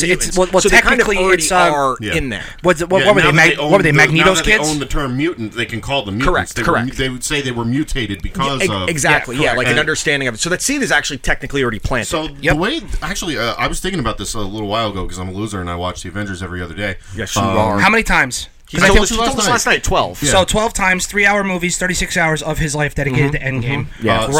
So I was thinking about it. That's a serious grow-up moment. You have Quicksilver and the Scarlet Witch that were created by the Mind and Space Stone. Correct. Oh wait, no, they were both created by the Mind Stone because Space Stone was on Asgard. All right, thank you. So great. They're created by the Space Stone. Fucking fuck you. So their abilities are created by the Space Stone. Okay. So their powers are directly influenced by an Infinity Stone. The entire world was infected by the infected. The entire world was affected by an Infinity Stone snap. Infinity Stone snap. This message was brought to you by Virgins Incorporated. Fuck off. 3 times. So 3 times. I'm gonna buy you a speaker. And remember what Hulk said. The radiation's mostly gamma. Yeah. So the entire world is covered in that gamma radiation. That's a really good point, actually. You could have made that about 30 seconds shorter. I you could know. have just Listen, said, Bruce Banner said that it was infected by gamma, which means people could become mutants. There it is. So Josh Geeking Out just reminded me of last night when he told me he wanted to get a Lord of the Rings tattoo. He wanted to get not wanted to. I'm going to. It's already fucking scheduled. He wants to get the Eye of Sauron, right? And then have the good. It's a good bullseye for his boyfriends. the inscription of yeah, dude. The inscription You've been from dumped everywhere else. The inscription from the One Ring, and it's like, what does that say? And like whatever. What the fuck does Gandalf say? He's like, the language is that of Mordor, which I dare not utter here. He's gonna tell people that when they ask what it says. If you do that, I'm literally gonna bite your nose off, dude. That's a little gay. By Saigon horror. No, yeah. That's gay, dude. No, you having a Lord of the Rings tattoo that you're gonna quote after when people ask about it, dude, is gay. That's up there with the first. I didn't bite your nose for that. That's up there with the one time we went to the movies and you had you were the first one to get a fucking Apple Watch and you had to take it out with the QR code. You tried to scan it, didn't work. The whole line. It didn't fucking work. Yeah, he's like, we're all waiting in line to get entered into the theater, and he's like, he's trying to scan it. And then I mean, the guy was a little. Yeah, well, all right, calm down. We know. A little waterish on the head. I'm surprised you didn't look at it and go, I read you, Zordon. Yeah, I read you, Zordon. Beam me up. I need it in the butt. Beam me up, Scotty. What else did we get this week? All right, so listen to this. There's an auction in England right now that is selling movie props, things that were used in movies. What kind of props? So they're selling the axe from The Shining. Okay. The armor from Gladiator. William Wallace's sword from Braveheart. That's a good one. Mace Windu's lightsaber. The Michael Keaton batsuit. An alien face hugger, and this is the one I would bid on, but it's like 30,000 pounds, however much it is in American. It's like 40 grand. Forrest Gump's Nikes that he wore on the bench, and I would wear the shit out of those daily. They really have that? Dude, they're selling, and there's even more than that. No, I thought the Forrest Gump stuff was in like legitimately in the Smithsonian. Well, I'm assuming they probably had multiple things that they had for that. Yeah, you have to. So they're auctioning off a bunch of this. Now, here's my question for you guys. Game-worn shoes by Tom Hanks. What movie prop, if you could buy any single one, money's not an object, what movie prop would you buy? Oh my god, this is a really good one. Honestly, and I just made fun of Josh for it, but like it's got to be a Lord of the Rings prop. But if I had to pick, it'd probably be Aragorn's sword from the third the broken movie. one or the one that's welded and repaired given to him? You could do the Shards of Narsil, which is when Isildur broke Ness me See, being now fucking you're being a twat. I can't help it. Or we're literally like gaining virginity. Gaining virginity. Yeah, we're getting it back. Or you do we're all becoming Colucci. Or how Hugo Weaving came in and saved the day and said, "This is Anduin Flame of the West." That's the one I want. Fucking awesome. I want the DeLorean for real. That's a car. I don't care. You said a movie prop. That's a movie prop. We just want the flux capacitor from it. I want the whole fucking car. I want the dog's ashes. Or Einstein's ashes. A hoverboard, a real hoverboard. That would be sick. Yeah. Or I would be also down, honestly, for the axe from not from The Shining, but from American Psycho that he murdered Jared Leto with. That would be sick. Josh, movie prop. What would you want? Lando's cape. Oh, stop! That's a good one. That's a pretty good one. That's a good one. I would wear that shit everywhere. That's a shirt Lando would wear too. Yeah, probably 100%. I'm trying to think. Like, what I would want is I would want the. Would you want Terminator shotgun? I'd want the red dress the girl wore in Schindler's List. Just everyone would be like, "Oh, it's just a red dress." I'm like, "Yeah, but if I put it in black and white, you'll know what movie it's from." You know, I'd be down if I got the katana from The Last Samurai that Tom Cruise had. That would be cool. That's a cool one. Or I would want Snowflake the dolphin. I would want something that's so irrelevant, like this is dirt that Darth Vader stood on. Like, I'd want the severed arm from the cantina in A New Hope. You want Han Solo's blaster? I want the blue milk I want that. I know what I want. I want Uncle Owen and Aunt Cruz burnt skeleton. Just gonna lay it in my front yard. You're like, you have Halloween decoration. I'm like, well, that's Uncle Owen. Jesus Christ. There's definitely other good ones through the years. Like you can get the Regan prop from Exorcist, like the actual. Speaking of that, so we were just talking earlier about Mindhunter season 2. Fantastic, right? Yeah. So one of the in Mindhunter, Taylor, they actually interview people that were real life serial killers. There's actors playing them and shit. No, I've watched the first 2 episodes. It's fucking awesome. So in season 2, they go and interview this one serial killer, and I didn't know this until the other day, but the serial killer was actually in The Exorcist. He was one of the doctors that they first brought her to get tested on, right. And he was a real life serial killer, and he was in The Exorcist. What? And The Exorcist is all crazy because if you read like the mythos about the weird things that were happening while they were filming it, not like Poltergeist. Poltergeist was legitimately a curse set. Yeah. And the reason they think it was cursed is because the famous scene in Poltergeist at the end when they end up in the pool and the skeletons come out, they used actual skeletons. Like human skeletons. But like 3 of the cast members from that show died before they were 50 or something. The one little girl died 5 years later from some crazy rare thing. Like that's, I think when you fuck with those kind of things that are touching on things that are the supernatural, there's the definitely spiritual. bad juju. Yeah, it has to be. I mean, the people from the first Conjuring, well, the first Conjuring, someone bought the house that first movie is about, and they're like talking about, some weird shit happens in here. Well, they were saying the same thing with like the original Amityville Horror, like or even as far as like the remake with Ryan Reynolds. They said it was weird. So no, I'm talking about the house. Though. No, I'm saying like the house is like the house from the original Amityville Horror was actually that was actually from the husband and wife that did the Conjuring, the Warrens. Right. They actually documented on that house. Right. I think we should start setting up the cameras if we're going to be doing NFL stuff. Yeah, for sure. Start setting it up, and I'm we'll actually, get to that. dude. I'm really excited about football is almost here for real. I know. And I'm so fucking excited. You know who's about it. not?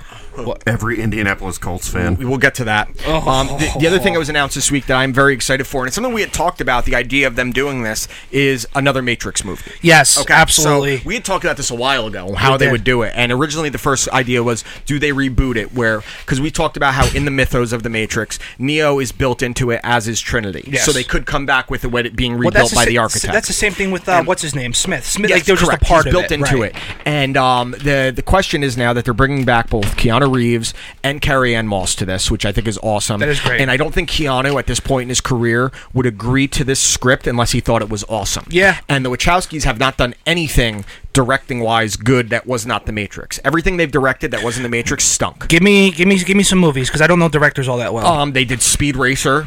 Jupiter, Emile Hirsch. Jupiter Ascending. I think what's her name? Wasn't Mila Kunis and Channing Tatum in that? Channing I Tatum think someone asked Mila Kunis one time on a late night show. What's the biggest mistake you've made? Can you explain the plot of Jupiter Ascending? And she literally goes, I have no idea. Yeah, no, it was terrible. If you look at it, it's the Matrix movies, and that's about it. They've written some good stuff. They wrote like V for Vendetta. They produced Swordfish, I'm pretty sure.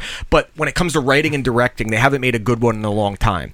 So originally we talked about the idea of Michael B. Jordan being in. They wanted him for like whatever. I would love it. But the fact that it's Keanu, and I'm just wondering how they're going to tie this in now. Like I picture it like the Matrix is just happening again. Like Keanu's living his life. So it's just rebooting. He's living his life, but he doesn't know that he is Neo. He doesn't know he's the one. Trinity doesn't know who she is. And I picture like them like just happening to bump into each other because the Matrix is bringing them to each other. Yeah, and then something snaps at both of them.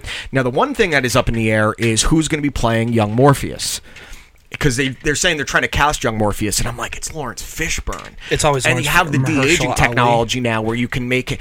I'd be down for Mahershala Ali. Dude, I'll be honest with you. It took us 10 episodes to say his name right. I gotta be like, I'll cast Mahershala Ali in anything. Anything, yeah, dude. I'd let him play George Washington. I just want to see people get angry. But it's going to be cool, like just going back to the Matrix and seeing it. And already the social justice warriors are all mad about it because half of them didn't know that the Wachowskis aren't the brothers anymore. And yeah, like, right. I'm well, it's going to be a social justice movie. I'm like, the Matrix already kind of was. It was. It was a social message about unplugging from the media feeding you things and what you're told. And that was what, over 15 years ago?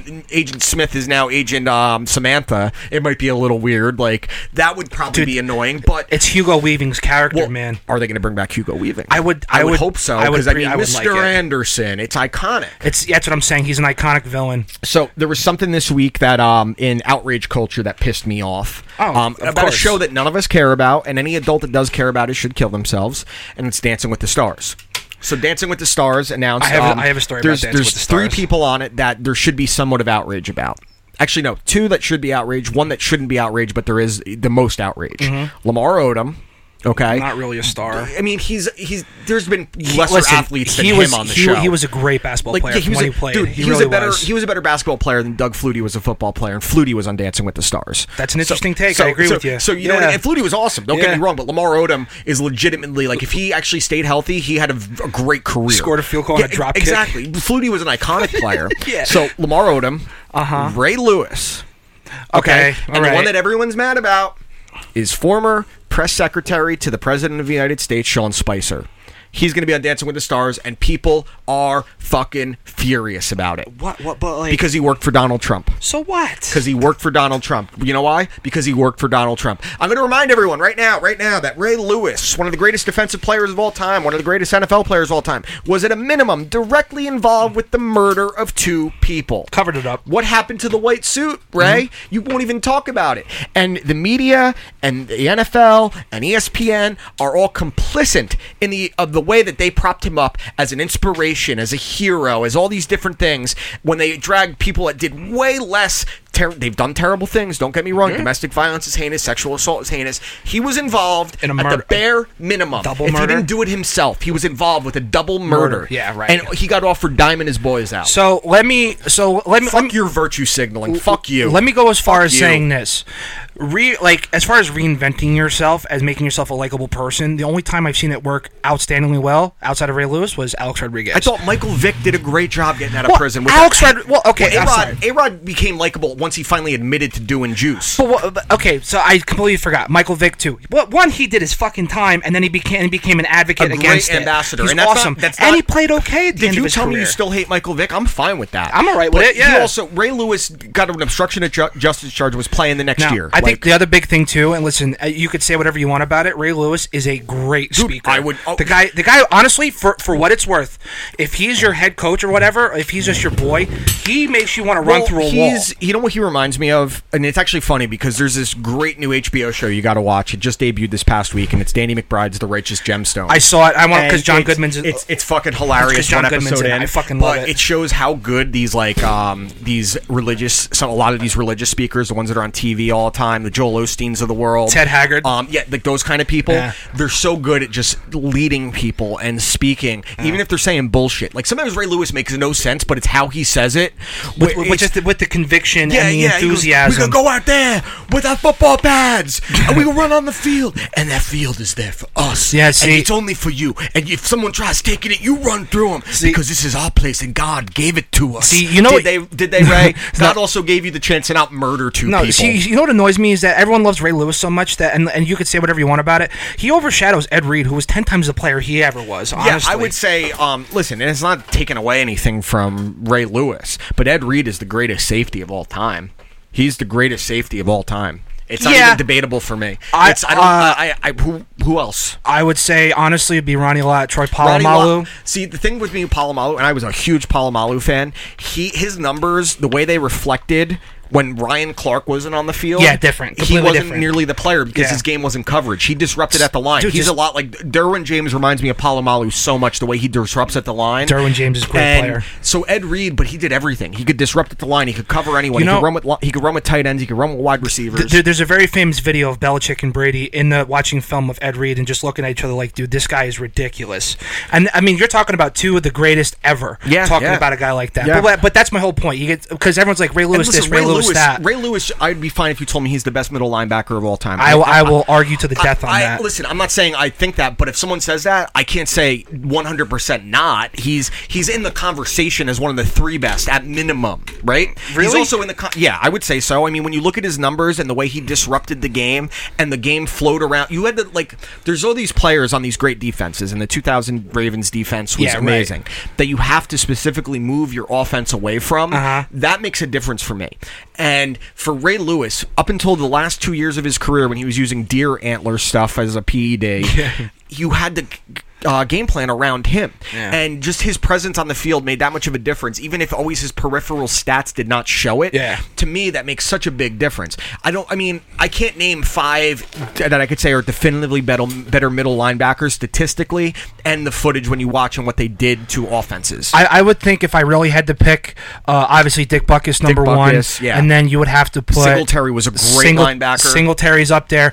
I would go as far as say Ray Nitschke is one of the best to ever do it. Up there. You know what I'm saying? Like, it's a lot of those guys. The fact that Ray Lewis did it in a time, and he kept evolving as the offense evolved. And this is no one could ever call me biased because I fucking hate Ray Lewis. Yeah, and I'm giving him credit as one of the 3 best linebackers of all time. I was gonna say too, bro. You remember his battles with Eddie George? Yeah, dude. What an animal Eddie George was. The only person that could stand him up was Ray Lewis. He was able to chase Steve McNair around like crazy. He was an amazing linebacker. And he's also a double murderer. Yeah, for sure. And those 2000 the other thing this week, you've seen all these like Impossible Burgers and the Beyond Meat burgers. I saw it on a commercial because I'm out of it completely. Burger King has the Impossible Whopper, and these. So what makes it impossible? Explain this to me. But it tastes exactly like meat.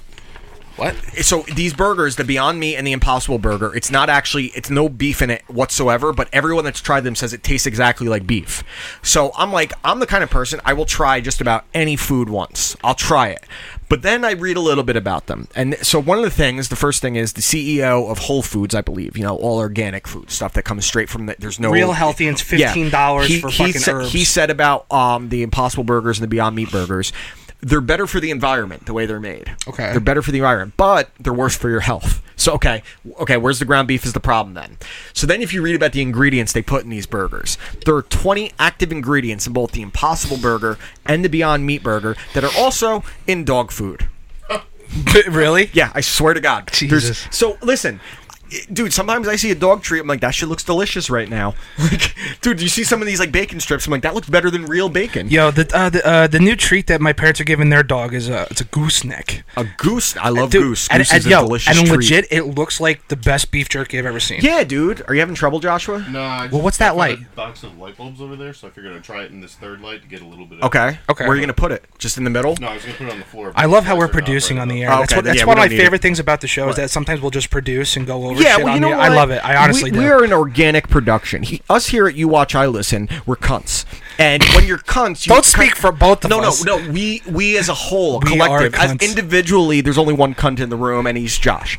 But collectively, we are cunts. As a show. This is You Cunt, I Cunt. That should be the name of it. So I'm ready to get this NFL conversation, Josh, whenever you are. All right, I'm ready too. I just need you guys to move a little bit closer together. Oh, yeah, here we go. See, I love getting close to Taylor. Get the hell sexually. Out of here. Is that good? Out of here. Taylor, you're good. Dan, move in a little bit more. No, why? No, now we're touching knees, dude. I don't like this. We're not touching helmets yet.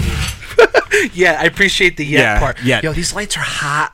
Dude, I actually feel okay. Yo, hold on, wait, real quick. They don't give off heat. Just shut up, I'm being a dick. Did you see Grahau texted us and goes, just always said this time sucks. Todd Frazier does suck. No, I don't think he sucks. I think he just had a bad stretch of it right now. Yeah, I mean, everyone's batting like shit. Yeah, right now, dude, the Braves are a really good team. It happens. What can you do? We got a huge series coming up with the Cubs on Tuesday. Let's sweep that motherfucker, because the Cubs have been awful on the road. At a minimum, win 2 out of 3. They're only 2 games out. I don't know who did what today. I've already given up on the NL East, to be honest with you. At this point. Especially because the one time I'm like, I hope the Nationals beat the Cubs, and that was the one. Yeah, but even still, I'm not like. Yeah, but this series with the Cubs is going to be huge because aren't they in front of us by 2 games, or is it the Brewers? They're in front of us by 2 games. Okay. The Cardinals and the Brewers are tied with us as of this recording. I don't know what happened with the games today yet. They lost. Who, the Brewers? No, I'm talking about the Mets. No, I know the Mets lost. Okay. Yeah, I was doing my neck treatment inside watching the end of the game when they had a rally going and then nothing happened. Nothing at all. And Mats was great today again. Mats was on fire. So it's encouraging there. Edwin Diaz is an asshole. I told you that 2 nights ago when he pitched great and then he sucked yesterday. Yep. I was like, and then I saw his injury was a trap muscle. I'm like, dude, I got the same injury as fucking Edwin Diaz. And you'll be back before he is. Dude, I probably could pitch better than him right now. Yeah. I'll just throw the fucking... Okay, so guys, obviously we're recording right now as we're finishing up episode 66 of You Watch, I Listen. And now for the upcoming NFL season. We're getting rid of our last word for the next 25 weeks or so, and the last half of every episode will be us talking about our picks for this week in the NFL. We're a week and a half away from the first game of the season between the Packers and the Bears, and we're going to dedicate this time to giving our predictions for this upcoming NFL season. Yes, Division we winners, are. Super Bowl winners, award winners, any other random ideas we may have. So why don't we dedicate some of this time to the NFL? Obviously, last night while we were at Manfro's birthday, we got some huge news. And Josh, I'm assuming you're going to be throwing things up on here. Yes. I hope you can do it tonight. I will. Okay, cool. Preferably. We've missed videos for a while now. Yeah, I know. I like when you get creative. So the huge news that came out last night at Manfro's birthday is that Colts superstar quarterback Andrew Luck decided to announce his retirement, citing the struggles he's had with injuries and the rehab process taking the joy of the game away from him. I am a huge Andrew Luck fan. I have been since he was drafted. I was part of the Suck for Luck campaign for the Dolphins in the 2011 season. I think everyone else was too. Isn't it crazy that in 2019 Ryan Tannehill and RG3 are still in the NFL, and Andrew Luck is not. Now, obviously, Andrew Luck's career was on a Hall of Fame path. Yeah. I mean, the numbers he put up in his first years in the season were right there with Peyton Manning, Dan Marino. I think someone tweeted about it last night, and it's like the Colts in the last 20 years have had arguably the best one Super Bowl out of Peyton Manning and Andrew Luck. Yeah, and it's really unfortunate. I've seen people call him soft and a pussy. I'm like, how about he's smart? Who knows if in 2 years he's going to decide, hey, I feel good again and I want to play, dude. And then the Colts decided not to recoup any of the signing bonus. And they're so like, listen, bro, this is what you did for us. That drunken pillhead Jim Irsay for not trying to go and take it from him. Dude, he did something right. He absolutely did something right. But the idea that Andrew Luck is like soft or whatever, if he's not there mentally, why is he going to go out there and just risk his teammates and his play and be gunshot? Well, especially, I mean, outside of Quentin Nelson, who is their guard, I mean, who else is going to block for? He's been running for his life for the last 4 years. And I mean, listen, if the Colts were built the right way, I mean, they could easily be in the conversation for worst team again this year. Although with Quentin Nelson, the offensive line being better, Jacoby Brissett has played well in spurts. He's not a bad quarterback. No, honestly. he's not. Is he the guy? No, he's probably not the guy. But you're also talking about a guy that looked like the guy, a generational talent that's leaving, and a guy that makes everyone around him better. I mean, the fact that he missed an entire year, came back last year, and was phenomenal again. He won comeback player of the year. There is the conspiracy theory that he's going to go to the XFL because his father is like the GM of the league. Yeah, I heard that. Could you imagine if that? I don't think that they collectively. I think that his contract wouldn't allow him to go play the same sport. No. I don't know that definitively, but it would be interesting if something like that happened because you'd instantly give the XFL a face. Dude, I just don't know. I don't see that happening. No, honestly, because I think Andrew Luck is such a genuine dude. Like, there's compilations of him congratulating people on hitting him. Yeah, dude. I love those videos of him getting like, oh, nice hit, number 52. Yeah, nice hit. Like, dude, Danny Shelton, all 350 pounds, just laying on top of him. Nice hit, bro. Nice hit. Yeah, dude. Fucking caveman from the Geico commercials. When they played the Dolphins when Paul Soliai was on the Dolphins with his wild Samoan hair. He's like, you've been tearing up all day, number 57. Yeah. You've been tearing it up. And the biggest thing we're going to miss about Andrew Luck is the Civil War Andrew Luck Twitter account. It's been the best Twitter account following the last couple of years. Beard. Oh, my God. I'm telling you, dude, he looks like the caveman from the Geico commercials. He does. But the fans booing him, I didn't like. That was like, dude, what do you do? No, that's... As a Colts fan, you're one of the most spoiled fan bases. There's two spoiled fan bases when it comes to quarterbacks, and it's the Packers and the Colts. Like, you should not ever be booing your quarterback. If you get one Super Bowl, I know Andrew Luck didn't win one, but you got a Super Bowl from Peyton Manning, got a Super Bowl from both Aaron Rodgers and Brett Favre. Shut the fuck up. So I saw from the Captain Andrew Luck Twitter account, Dearest Mother, the quill has never felt more heavy. I have made a decision to holster my sidearm permanently. I shall battle no more. The decision is difficult, but as the Hogs taught me, I must be true to myself. I am coming home to care for you and the farm. Andrew. Okay, so how do we want to start this? Do we want to start with talking about our own teams and what we think is going to happen, and then go into divisions? Actually, let's go to divisions and let's hit our teams as we go. So I got this mapped out. We'll start out with my division, the AFC East. Are we all in agreement here? It's the Patriots' division to lose, obviously. Yes. Who is the second best team in the division? Jets. Easy. Jets? The Bills. You think the Bills? Raise your mic a little bit. Why the Bills, honestly? Because I think the Jets just have a great roster. I cannot stand Adam Gase. I think probably the reason Josh is hesitant because of Adam Gase, and they've already had a ton of injuries. Yeah, a little bit. I have a hard time believing in the Jets at all. Ever. Yeah, well, the thing is, the Jets tend to play well when there's no hype around them, and they disappoint when there is hype around them. That's a good point. I just think that... And there is hype around them this year. I just think that the Bills have a solid running game. They do. They added Frank Gore to back up LaShawn McCoy. Yeah. It's the oldest running backs in the league. Jesus. But, yeah. I mean, but still, I veteran think presence. It's a solid running game, veteran presence, an offense that should be getting better this year. The Bills are going to come down to the growth of Josh Allen. Yeah. And how Josh Allen's going to improve, because he improved down the stretch last season. Mm-hmm. He's got a lot of Ben Roethlisberger to him. He's very elusive in the pocket. He's hard to bring down. He's got a huge arm. He takes risks. He's going to take a lot of hits, and that's going to come down to his health at that point. Yeah. And, Ben Roethlisberger, for as good as he's been, he's a Hall of Fame quarterback, a Hall of Fame player. He's had a lot of injuries because of the amount of hits he takes. So you got to watch that with Josh Allen. I don't love the pass catchers around Josh Allen. I was going to say, who's he throwing to? Their right offensive now? line is actually decent, and I just don't know if they put enough skill position players on both sides of the ball. I think the Bills and the Jets are a lot closer than people realize, so I'm not in disagreement with you, but I think the Jets have the better skill position players for sure overall. The problem, though, is Adam Gase, and he loves hating running backs. And I told people, be careful Le'Veon Bell, because Le'Veon Bell will be on pace for 180 yards, and in the second half he's going to get 3 touches, because that's what Adam Gase does. Well, it's just the weirdest, because, if you look at the offseason acquisitions, just C.J. Mosley, Le'Veon Bell, and Quinnen Williams. So you have Jamison Crowder. And Jamison Crowder. And not to mention you have Sam Darnold, who I think is going to take a step forward I think this Sam season. Darnold's going to take a big leap, yeah. And I really believe that defense can be so formidable. The only issue is their secondary. Outside of Jamal Adams, their secondary is a problem. I think their corners are going to be atrocious. Covering people is going to be bad.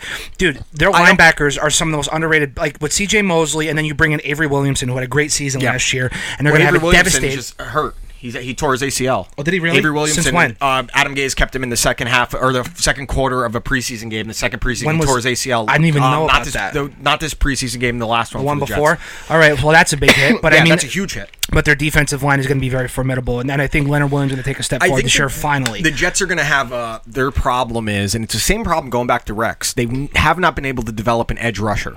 And even when they had Calvin Pace, they thought he was the answer. They never had an edge rusher. Their best edge rusher in the last few years was when they had Jason Taylor for 1 year, the second AFC championship they went to under Rex. That was their best edge rusher they've had. And that was the end. That was the end of his literally, fucking career. I understand with Tom Brady, you usually beat him with pressure up the middle, and they should be able to do that. But the Patriots are so good at scheming their offensive line to stop that. As far as the Dolphins go, they're going to be in the running for the first overall pick. There's nothing I can say good about them other than it should not be Ryan Fitzpatrick playing quarterback. I agree. You traded for Rosen, see what you got. Because if he thrives, it completely changes how you draft next year. And you have so many draft picks that you can either trade down more, you could trade up if you want to take Tua. There's a million things you can do. But Ryan Fitzpatrick, you know who he is. It's his 15th year in the league. It's his 8th team, I think. 8th team. You know what you're getting. You're getting, he was doing great early in camp, and then he was doing terrible. That sounds like his entire career. 3 good games, 3 bad games, 2 good games, 1 bad game. It's just, that's Ryan Fitzpatrick. Remember when Buffalo thought he was the answer, gave him that big contract? Ryan Fitzpatrick always plays great when you don't expect him to. Literally, the Bills, the Texans, the Jets, the Bucks, Bengals. Whenever he isn't gifted the starting job, when he started last year with the Bucks, because Jameis Winston was suspended, he started out 3 straight 400-yard game. Then they said when Jameis Winston came back, Fitzpatrick's still a starter. He started to suck, right? Yeah. When the Jets, he had that great year with them, even though he blew it in Week 17 in Buffalo. Richy was there for it, haha. And then they were like, he's our starter next year. Wasn't he statistically one of the best quarterbacks in the franchise history? And he had one of the best single seasons in Jets history. Yeah, that's crazy to me.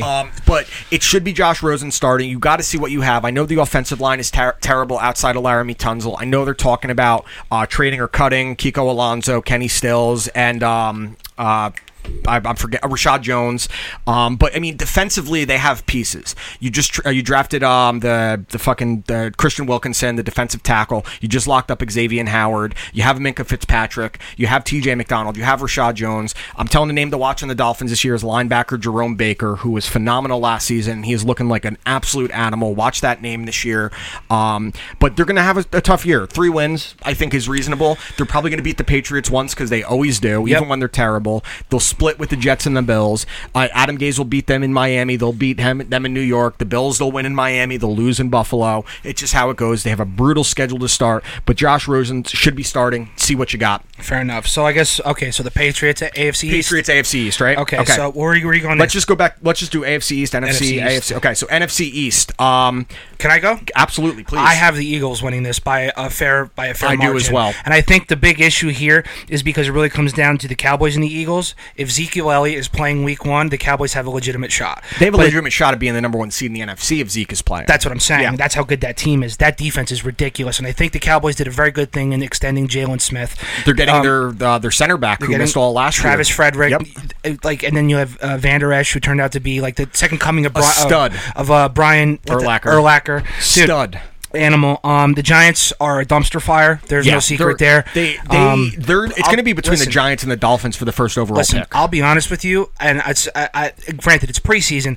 Daniel Jones looks kind of real, but again, he's playing against 2s and 3s. And he's playing without game planning, so they don't know what his weaknesses are. They're giving him the seam every time, which is the throw that he's good at. But the truth is, I mean, he has looked very well. So we're going to see him at some point this season for sure. And the Redskins are just far away, not going to compete. They're okay. I think the Redskins they're a competitive team because they have pieces on both sides of the ball. They can play spoiler to both the Eagles and the Cowboys. They're getting back Darius Grice, who was a great runner last year. They did announce today that Case Keenum will be the starter. I like that. I think hold back Dwayne Haskins until and if you start 0-3, you give it to Dwayne Haskins. Dude, I think Haskins is going to be phenomenal. I think Dwayne Haskins is going to be a great quarterback. Or as Boomer calls him, he has a howitzer for an arm. I agree that the Eagles will win the division, but so much of it hinges on the health of Carson Wentz, obviously. Mm-hmm. If Carson Wentz is healthy, he is an MVP candidate. He'll be in the running for it. He was the MVP the Super Bowl year until he tore his ACL. They brought back Deshaun Jackson, so you brought a new element to take the top off of defense. You traded for from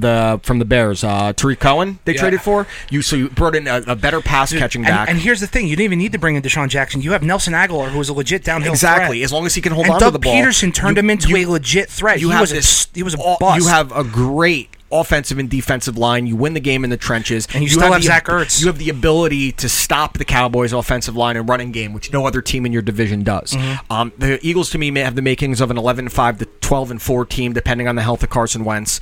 They have a pretty reasonable schedule. You get to play the Giants twice, for Christ's sake. That's more than reasonable. But obviously, if Wentz doesn't stay healthy, it's going to be tough. I can easily see both the Cowboys and the Eagles both going 11-5, 12-4, and it's going to come down to those divisional matchups. But the NFC East at the top of it should make for an incredibly fun division to watch. Definitely. Josh, what do you think? Who wins the NFC East? I'm with the Eagles, too. Eagles? Okay, so we're all in agreement there. Again, the Cowboys are such an X factor because I think defensively, the fact that their linebackers are so fast and it's going to make your corners better and your safeties better. It really just comes down to Zeke at the end of the day. It's Zeke and Wentz. They're the X factors in the division. Who's the cornerback that took a big step last year when they really had no one? Byron Jones? Yeah, Byron Jones. Yeah. Byron Jones, who turned out to be a great fucking man-to-man cover corner. He was awesome. And that Cowboys team is so weird. It is a weird team. Because they could be legitimately great for a while if Dak Prescott didn't turn down fucking $30 million. Well, I had a conversation with Grohow about this, and it's Do you think he asked for 40 so he can get 35? I think so. Yeah, I mean, why wouldn't you? Because Russell, the quarterback that's about to hit the market. Your agent should be asking for the most money, even if you aren't worthy of it. Because Russell Wilson's making 35, so he's going to want more up to what Russell makes. But Russell's been to 2 Super Bowls, dog. For sure. Come on. So the weird thing is, I was talking to Grohow about this the other day. The Cowboys, I don't know if Jerry Jones is capable of operating without drama. I said the comparison I made is like when you're driving up to like a town you're not used to and you're looking for something to eat and you see the Golden Arches. Like that's synonymous with McDonald's, right? Mm-hmm. Drama is synonymous with the Dallas Cowboys. Jerry Jones. It's you're not capable of having one without the other.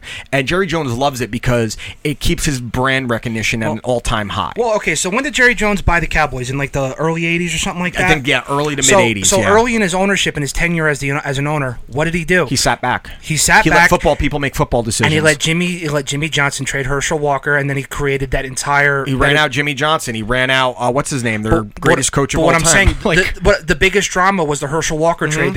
At the time, it was like, why are you trading this guy? He's your only player. And it turned into, 3 Super Bowl championships in 4 years? Yep.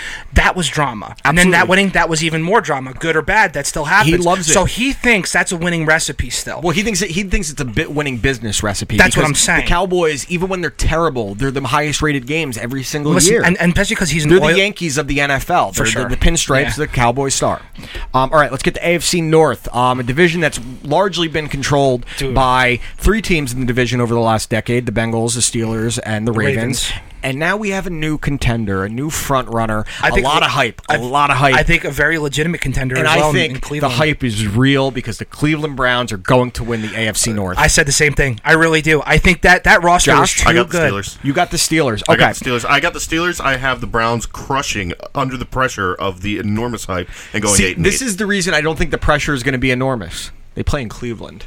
Yeah. If this was in New York, Los Angeles, you're playing in a market that their football fandom is real football fandom. That is the birth of football. Well, I mean, they're not these people that the hype and the stuff surrounding it is as important. They're going to be talking about the football game after the game, not what they post on Instagram. I think it's a different kind of hype in a city like Cleveland rather than New York. I think that when you look at the players on the team, I think that you have big market mindsets in those players, and I think that's where the pressure is going to come from.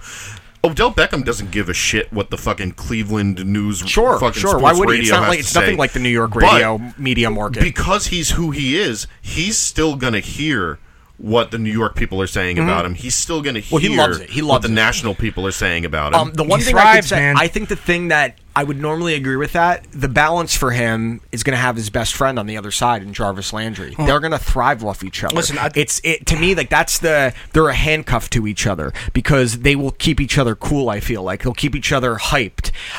One without the other, I don't think performs the same way. I think Jarvis Landry is going to have a massive year with Odell Beckham taking the top off the defense. I think he really is too. I think the running game is going to be massive, and I think Baker Mayfield is going to be a legitimate MVP contender. I was going to say the X factor on that offense is Nick Chubb. 1,000%. Nick Chubb. And if Nick Chubb goes for 1,200 yards, they're winning this division going away. Think about this. When Kareem Hunt gets off his suspension, he's going to be on that fucking 53-man roster. The two-back sets you can run with Jarvis Landry Hunt, underneath hit and checkdowns or drags. Dude, that's Odell Beckham going. That's the best offense on paper I've seen since the 2008 Patriots. All the weapons you have, and a very good offensive line, an emerging young defense. The Browns, to me, it's going to come down to, the hype is a thing. They got to live up to their expectations. And I think when you see certain teams that thrive towards the end of a season that started out bad, like the Browns did last year, starting out 0-3 and then going 7-8-1 for their final record, I think that you ride that wave. And you bring in a guy like Odell Beckham who is going to bring you highs and lows. It's just who he is. But the highs can carry you even further with the right leadership. And to me, Baker Mayfield has the right leadership and attitude to keep Odell Beckham in check. People got mad at Baker Mayfield for taking shots at Daniel Jones, even though it was taken completely out of context. It wasn't even that. It was out of context entirely. It was, because everyone said the same thing. The thing with him, he's not going to be afraid of Odell Beckham like Eli Manning and the Giants coaching staff was. Baker will get in his face. Baker Mayfield don't give a fuck. What? Who's just? What the hell's going on? Whose phone is that? I don't know. Josh, is that you? Is that your phone? Yeah. God damn it! Do you have a tumor on your leg that pressed the button? Maybe, I don't know. No, but my whole thing is too. I mean, piggybacking off what you said, that Baker Mayfield has no fear.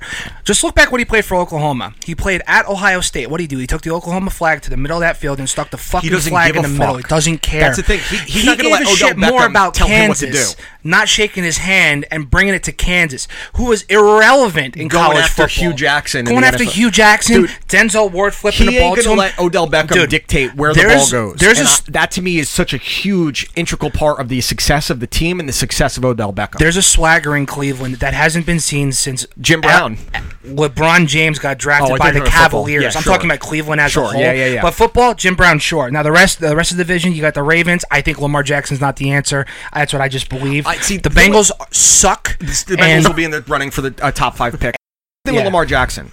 It's easy to say, like, because you see the passing stats, but he wins. Like, you said this with Tebow for years. He wins. Like, he lost one game down the stretch, and it was the playoffs, right? Yeah, to the Pats. I know. I lost a slap bet. And he's looked way better in camp this year. I still don't know. I'm not sold on him either. Okay. But there's enough I see from Lamar Jackson where that's going to be a really hard guy to game plan for over 16 games. Because if he does get better as a passer, he can still run like that. Going off of what you said, that you can't really tell much from the preseason. But from your starters, you still have to take stuff at face value. Absolutely. He still has to learn how to keep his eyes downfield, like Pat Mahomes does. Granted, he's not Pat Mahomes. No, who is? But there are a couple times when I've been watching enough game film where I've seen that he's had an open receiver in the flat for an easy first down and he takes off. Yeah. Now, granted, he's a good enough athlete. He makes shit work like that. But Listen, he can't. You just can't take those. You can't take hits, and it's not going to last. It's going to depend on if when he takes off, if the offense starts designing plays to give that read like he's going to take off, so the safeties cheat up close, then he could take those deep shots. But the thing with the Ravens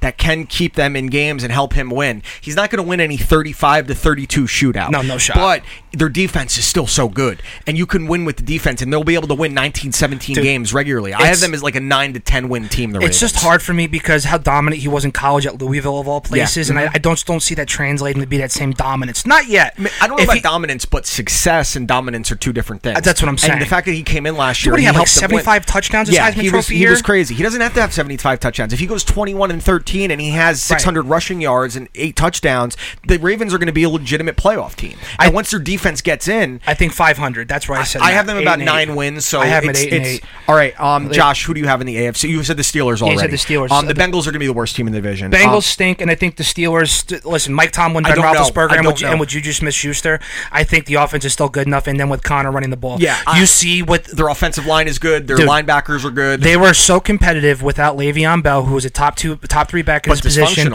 and Antonio Brown, who is, the best wide receiver in the game. I'm sorry. But he's not. Yes, he is. There's Absolutely. not. 100%. Talent-wise, he's the best wide receiver in the game. He's the most complete wide receiver in the game because he can do everything. And Julio, the best receiver in the game is DeAndre Hopkins. He's the only one that didn't drop a fucking pass last year. Look, I will say this. targets or something like that. Well, because I get it. Julio misses a lot of games. He drops some passes from time to time. He doesn't get a lot of touchdowns because he doesn't really get the opportunities. He's always fucking quadruple covered. Sure. When Julio is on fire, you when can't someone stop him. approaches his yards per game, then I'll say maybe. Oh, the triple coverage didn't stop Calvin Johnson. I'm sorry. Well, Calvin Johnson is arguably the most talented wide receiver of all time. I agree with that. I know that's ridiculous. I didn't start saying Julio was the best wide receiver in the NFL until Calvin Johnson retired. I was going to point that out. No, for sure. Listen, people telling me Julio's the best. I'm not going to say no, he's not. Like he's in the conversation. The only issue DeAndre Hopkins is the best to me. The only issue I have is the lack of touchdowns. It's the offense's fault, and it's Matt Ryan. It did stop last year. It did stop last year. It was like after he went like 10 straight games without a touchdown, then he started going on a tear. And the other thing too, because I didn't believe him, I actually got mad at him at first, was that he's not a real red zone threat. But he's not. He's not. Like it's one of those things. That's the thing. The thing that Antonio Brown does differently is because he's a smaller dude, he can both play big and small. Like he could play in a West Coast system, a deep, and that's Julio would be able to play in any system too. Yeah. But I don't know if Julio would thrive in the same way in Pittsburgh that Antonio Brown did. Julio's a better safety than most starting safeties in the NFL. The problem with Julio because of his size is that to be a red zone threat, you got to either be small or you got to have a quarterback. And I love Matt Ryan. He has Hall of Fame numbers. He doesn't get out of the pocket very well, and if he needs to break a play, he's never moved that well. You have to put the ball into such tight windows and he's not the size of Calvin Johnson, Julio. Accuracy, he's a big dude, but because Julio drops a lot of those passes that he touches, but he's just kind of it's either too high for him or he's not in the right position. There's only one guy in my mind that could make the throws. Two guys in my mind that could make the throws that Julio needs in the red zone. Aaron Rodgers? No. Well, not currently. Okay. Well, Aaron Rodgers is one of them, and Peyton Manning. Yeah, okay, that's fair. I don't think anybody those touch throws in a short window. No one was better. I would even say Tom Brady. Tom Brady's ridiculous in the red zone. I mean, that's ridiculous. He's just so smart with the football. All right, let's get to NFC North. To me, the NFC North is a one-team division. No, to me, I think this is the most interesting division. I do think it's an interesting division because I don't think the Lions are going to be as bad as people think they're going to be. I think Matthew Stafford, based on what he dealt with this offseason with his wife having brain cancer and having a tumor removed, I think he's going to be highly motivated to play. I think Kerryon Johnson's going to have a huge year for the Lions.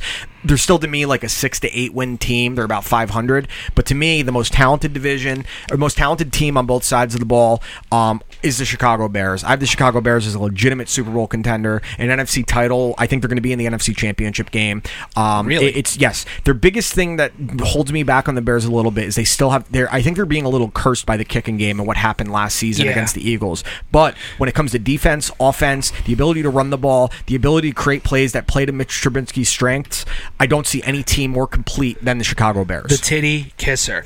I don't like the Vikings. I don't like Kirk Cousins. He's not a winner. He's a perennial loser. I don't know, man. I just think that that Vikings offense is too good, and I think it's going to happen. I think their offense is good fantasy-wise. Especially with Dalvin Cook coming back. But they got worse with Kirk Cousins than they were with Case Keenum. They were less efficient. I'm just still thinking about it. And their offensive line is dog shit. Listen, I think the Packers are trash this year. I don't know about trash. I think there's not a lot there, bro. Here's the thing, though.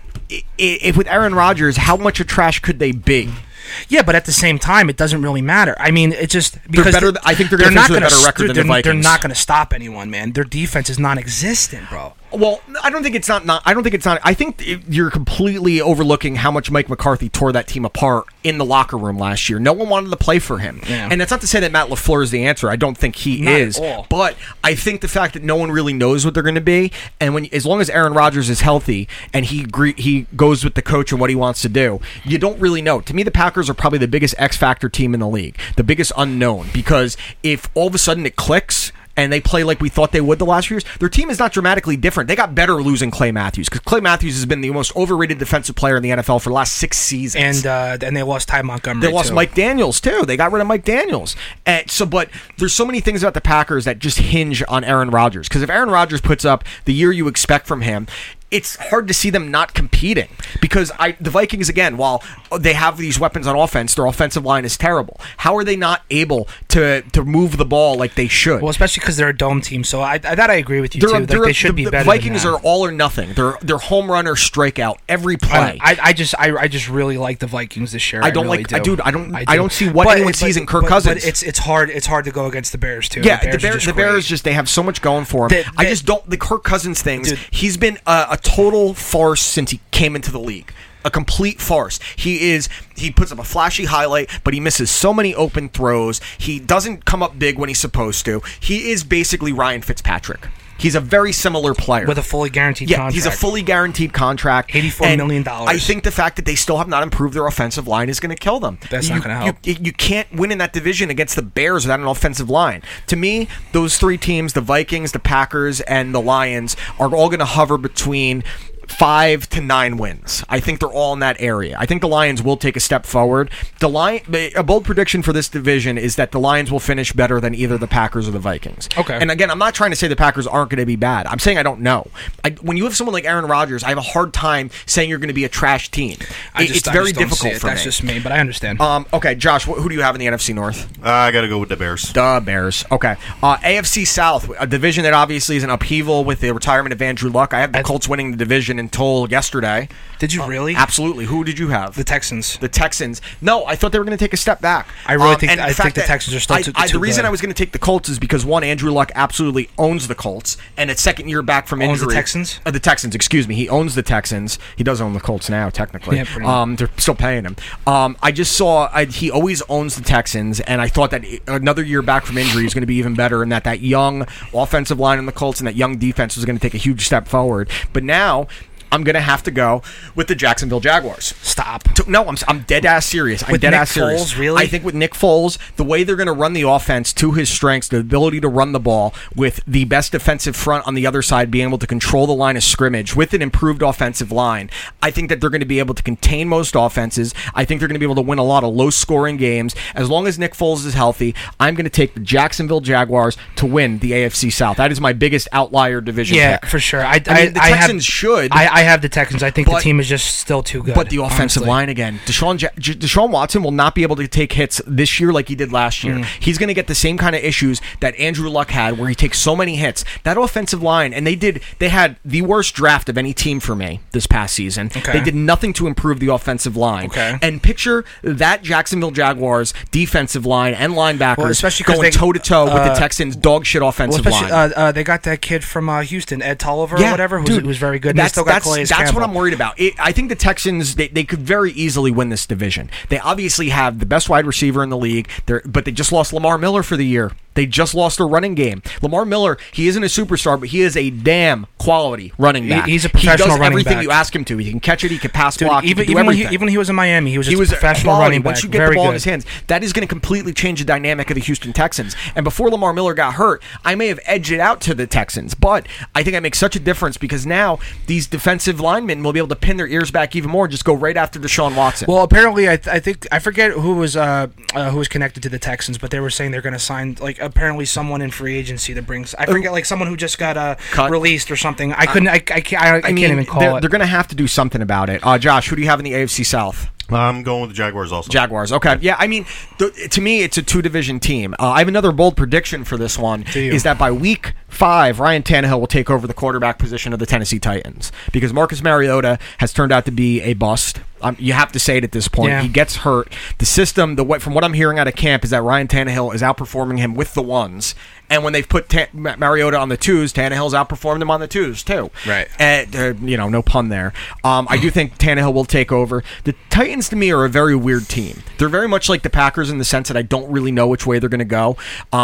Losing Taylor Lewan for the first 4 games of the season is a huge loss. Yeah. But when it comes to offensive line, they have the best offensive line in the division. I would say, for sure. And if they're able to run the ball, because you don't know what you're getting from Derrick Henry, you don't know who their pass-catching options are. I think Derrick Henry's going to turn it on this year. He figured it out towards the end of the season. But he has been he came in out of shape apparently. He's been hurt. He's been very up and down. I mean, we were actually at Bob's house when he ran the 99-yard touchdown where he stiff-armed the motherfucker to the ground. He broke off like 6 tackles. I think that was the Jaguars. I do think Ryan Tannehill will take over by week 6. Okay, that's fair. So let's go to NFC South. Josh, your division. Why don't you go first? All right, I'll go ahead and I'll go here first. So here's the thing about the NFC South. Every couple of years there is a rotation, right? So you're picking the Bucs. Every team. Actually, I am. Really? Yeah. Interesting. Every team in the NFC South goes through these transitional periods where they're really good for like 2-3 years, and then they kind of middle for a while, and then they get really fucking bad for maybe a season or two. The Panthers are in it right now, yeah. And then once they're bad for a season or two, then they come back and they surprise everybody and they win the division, and it's the Bucs' turn. And I mean, when you talk about offense, the Bucs have it, and they have a coach that knows how to coach an offense in Bruce Arians. And Bruce Arians, it might be the coach to figure out Jameis Winston, because you can see it with Jameis Winston. Like, there's times you watch him and you're like, yo. It's there. Yeah. The passing ability to hit all the throws is there. It's the decision making, dropping back too far, holding on to it for too long. But when he's on, you see it. And I mean, the fact that Mike Evans has been able to put up numbers with inconsistent quarterback play, they have a good offensive line. Yeah. Their defense, they had a very, very good draft on their defense. They're another one of those teams that I'm not sure on, and Bruce Arians to me makes such a difference. Well, look what Bruce Arians did to Arizona a couple years ago, where they were the most complete team in the league. They were complete. Honestly. I mean, look what he did with Andrew Luck when Chuck Pagano got cancer. Dude, look how he turned around Carson Palmer's career. Yeah, he changed Carson Palmer entirely. Crazy. Now, I am not picking the Bucs. I'm going with the team that should have been in the Super Bowl 2 years in a row, the New Orleans Saints. Now, a lot of this, I'm a little worried about if Drew Brees has finally hit that age wall, because you started to see it down the stretch after he should have been the MVP with how he started the year. So I'm going to call it this way. While like the Bucs are in their upswing stage, just I know the pattern by this point. The Saints are going to be bad this year. They're not going to be Panthers bad, but they're going to go 7-9, 7-9, 8-8 kind of team. Yeah. I could see that. Every couple of years, the team that's at the top has a tragedy. It's true. And the tragedy. So do you think Michael Thomas gets hurt because he just signed the big contract extension? The tragedy was the championship game last year. Well, then what about the year before, the Hail Mary to Minnesota? That was the tragedy. So they had the tragedy this year. They're going to be middle of the road, like with the Falcons. Lost the Super Bowl, middle of the road next year. How did they lose a Super Bowl? They blew a 28-3 lead to who? The New England Patriots. And how was it looking at halftime? It was looking great, according to you. Now. All right. Just now, for all the shit I give you, I'm picking the Falcons. Okay. Let me tell you why. That offense is honestly prolific. I think Julio's going to have another great season. Depends on how Freeman bounces back as well. I disagree on the Julio aspect, believe it or not, because I'm always talking about it. I think that Julio's going to have his lowest yardage total since he started going on this tear where he's had 1,500 yards or more. Do you think it's an ability thing or that they're going to focus on running the ball more? No, I think that Calvin Ridley is going to blow up this year. I can see that. I was thinking, and also with the defense, you're getting Deion Jones and Keanu Neal back, which are two very, very big pieces. And I was actually going to bring that up, and the reason I'm actually a little high on the Falcons is because last year they had to rely on blitzing to create pressure more than almost any team. They weren't able to create pressure without the blitz. They were like, I think, pressure without the blitz, they were like 13%. That's horrendous. I think they were feeling the loss of Dwight Freeney. They honestly they were. I mean, I know. Just that veteran presence makes a difference. And but I still don't love their offensive line entirely, and I don't know how well they're going to be able to get to the quarterback. I was going to say in that division, you have to get to the quarterback. You have to. They're going to feel the loss of Tevin Coleman, which is kind of annoying. Yeah, that is. I mean, huge loss. But the other, so I got to see where someone else has to step up. So this is where you get an undrafted or a third or fourth round pick that's going to step up in camp and be that guy.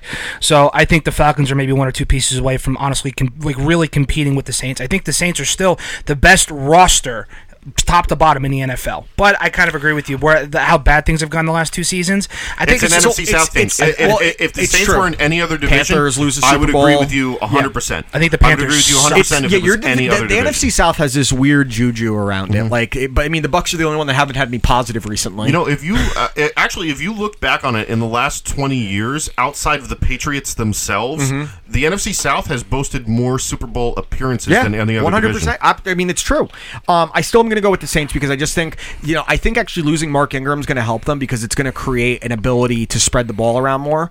You do lose that bruising back, but he was out a while. You have this amazing complete running back in Alvin Kamara who can do everything. Dude, he was not even half the player he was in Tennessee. Exactly. Sometimes people just get to the NFL and it just works. For me, like what happened to the Saints, and it could be that weird curse thing that happens. To me, that's something that either motivates them to prove everyone wrong, or they let that define them for the next 4 years. But for me, it's mostly about if Drew Brees is starting to deteriorate, because it looked like that at the end of last season. So you're taking the Falcons, you're taking the Bucs, I'm taking the Saints. Okay. And now we're going to NFC. Oh, we just did NFC South. AFC West. Really interesting division. Yeah. It's a really interesting division because the Chargers are in such a weird place. The Chiefs are obviously the Chiefs, and I think without question they're winning the division. And hey, if this man's word is anything to go by, I got to stick with the juice, and I got to go with Mahomes. Hey, everybody, it's yours truly. Wait, I'll say. Speaking of, did you see he was doing his fantasy football draft, and an hour later he took Andrew Luck? So, are we all taking the Chiefs in this division? I think you have to. I'm doing it, gritting my fucking teeth. Yeah, well, last year you told us Pat Mahomes was overrated. He still fucking sucks. He doesn't suck. No, he absolutely. The Broncos are just in one of those weird transition They're periods. like an 8-8 team. It really is. They're going to be 500, but I still think their that defense is going to be disgusting, and their running game is going to be nasty. Watch out for Bradley Chubb for defensive player. He's going to be in the running for it. We'll get to that in a bit. But like I said, so my whole thing is it's hard to take away anything from the Chiefs, and they are getting back Tyreek Hill, which pisses me off, not because he's playing for the Chiefs, but because of what actually happened. The loss of Kareem Hunt, they're not going to feel it all that much because Williams is a good running back. Dude, they picked up the slack very nicely. Yeah. And not to mention, it's just that defense is still relatively good. Tyreek Hill's not going to miss any time. No. Your defense should be better. With the Broncos being a bad team last year, like granted, it's also a division opponent. The Broncos took them to the end of the fourth quarter. Yeah. So it's a very, very good division. The Raiders stink. The Raiders, I don't think are going to win more than 5 games. The Raiders stink. The Chargers, I think, are a 12-win team. That's been on Hard Knocks. Had a winning season after? The Jets went to the playoffs after being on Hard Knocks. Let's go get a fucking snack. Yeah. Thanks, Rex. I love that. That's my all-time favorite Hard Knocks moment. I think the Chargers... I think the Bengals made the playoffs once after, because they were on it like 3 times. I think one of those years Marvin Lewis lost in the playoffs. I think the Chargers are a 12-win team. I did, but I really do. What about what's his name? The running back. He's not playing. So what, Melvin Gordon? You lost Derwin James for the year. Not for the year. He's out until at least week 12. He had bent a screw in his foot. I didn't even know that. Yeah, he's pretty much. I knew he was hurt. I didn't know the extent of the injury. I don't think the Chargers are going to win more than 8 games. I think the loss of Gordon is going to be massive, and I think losing Derwin James makes that defense so much different because of his ability to disrupt the line. Your linebackers play better because of him. Your safeties play better because of him. They played better without Melvin Gordon, honestly. Well, they went 4-0 without him. They didn't miss a beat. They went 4-0 without him, and I think he's being an idiot holding out because he has no leverage because they went 4-0. Yeah, but the fact that he can do so many different things, and now you're going to have to rely on guys that aren't him over 16 games rather than 12. So it's huge. I think they're about an 8 to 9 win team, the Chargers. The Chargers are another one of those teams. They always take a step forward, then 2 steps back. They almost Philip Rivers' entire career with the Chargers. Every time you think they're about there, they lose. You go 13-3 with Marty Schottenheimer, losing the first round. Exactly. But we're all taking the Chiefs there, and then we get to the NFC West, a very interesting division to me. Is it though? Yeah, it really is. You want to know why? Why? I don't think the 49ers are going to be a bad team. Yeah, with the Garoppolo goat coming back. Okay.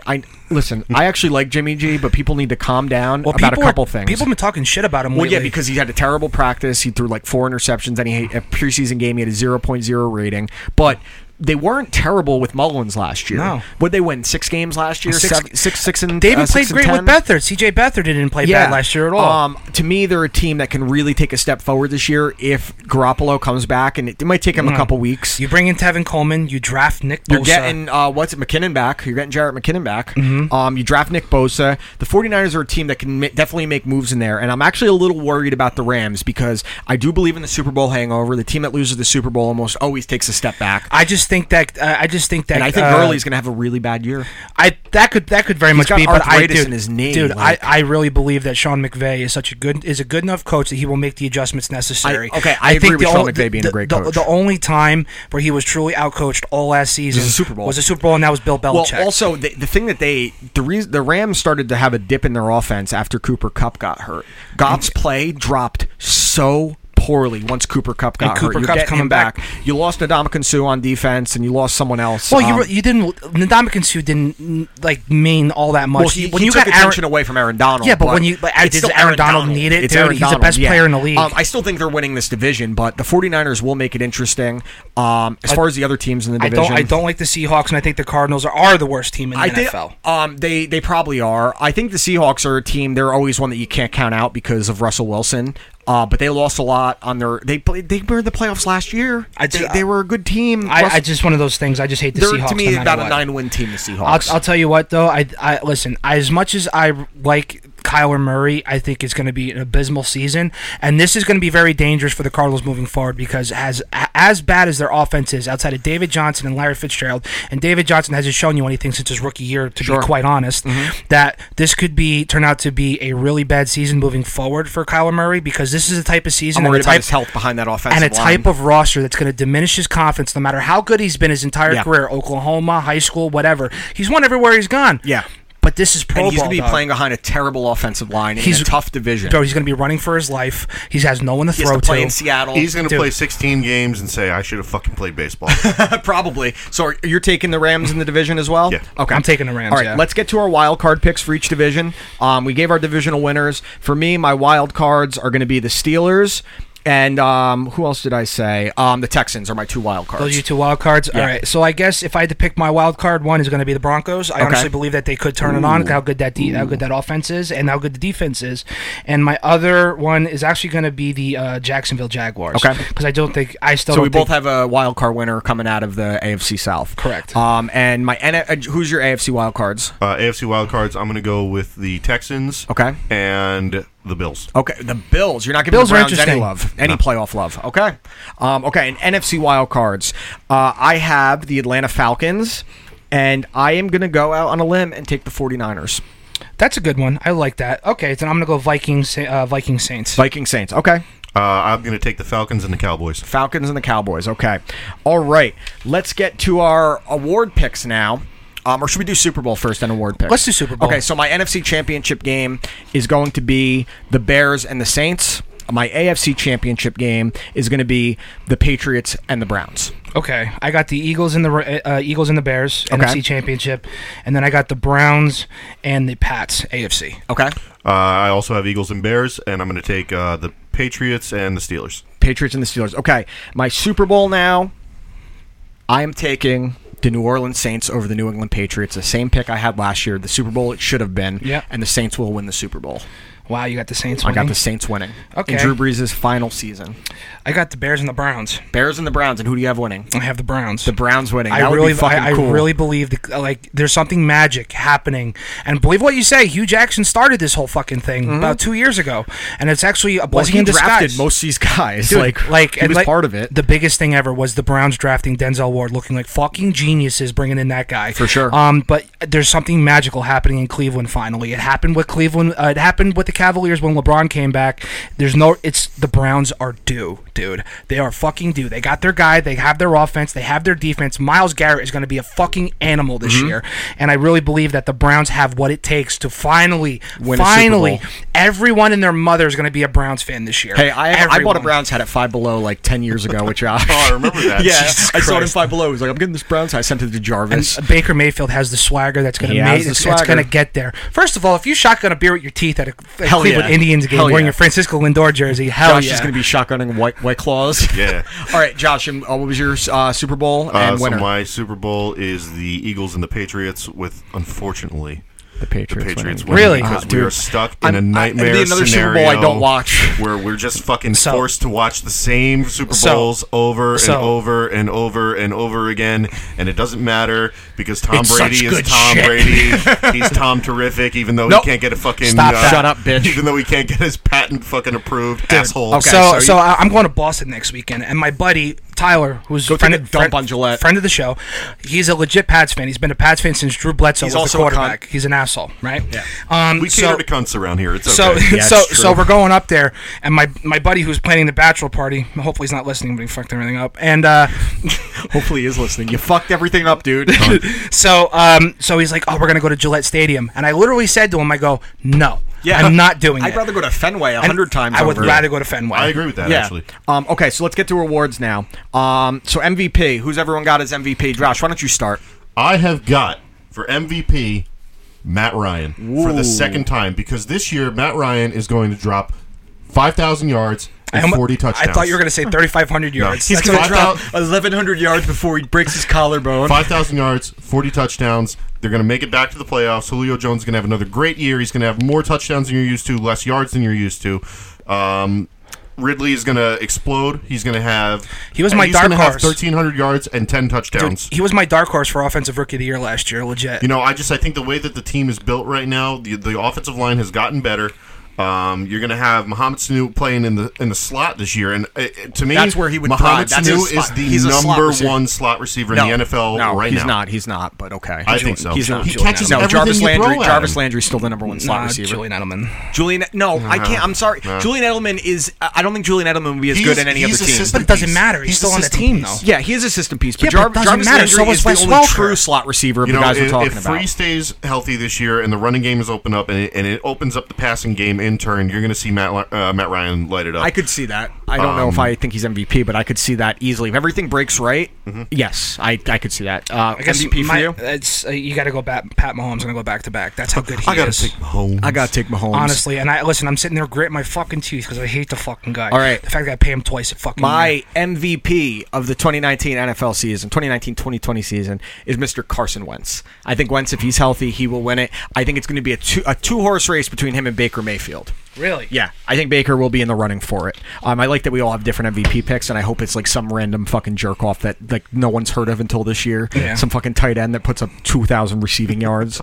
Okay, Defensive Player of the Year. This is easy. Go. This is easy. Darius Leonard. Darius Leonard's your pick. Darius Leonard's your pick, and I got your pick. It's my pick. Sorry, Darius Leonard's my pick. He was so fucking good last year. But again, it's going to come down to two players: Aaron Donald, Darius Leonard. That's it. Okay. Boom, done. Until Aaron Donald has a bad season, he's my shoe-in every year for Defensive Player of the Year. He's so fucking good. I was literally. I know, it's hard, dude. It's really hard. Until we started this segment, my pick was Aaron Donald. I've been riding with Aaron Donald. It's like when you couldn't pick against J.J. Watt for a while. You knew it was going to be him. But I'm going to go out on a limb, and Myles Garrett will be the Defensive Player of the Year. That's a good one. He's going to have 19 sacks. He's going to force a ton of fumbles. He's going to have a pick six this season because they're going to do wild things with him. They're going to put him at the edge. They're going to put him in the middle. He's going to play the nose. He's going to be playing upright. He's going to be playing three fingers in the dirt.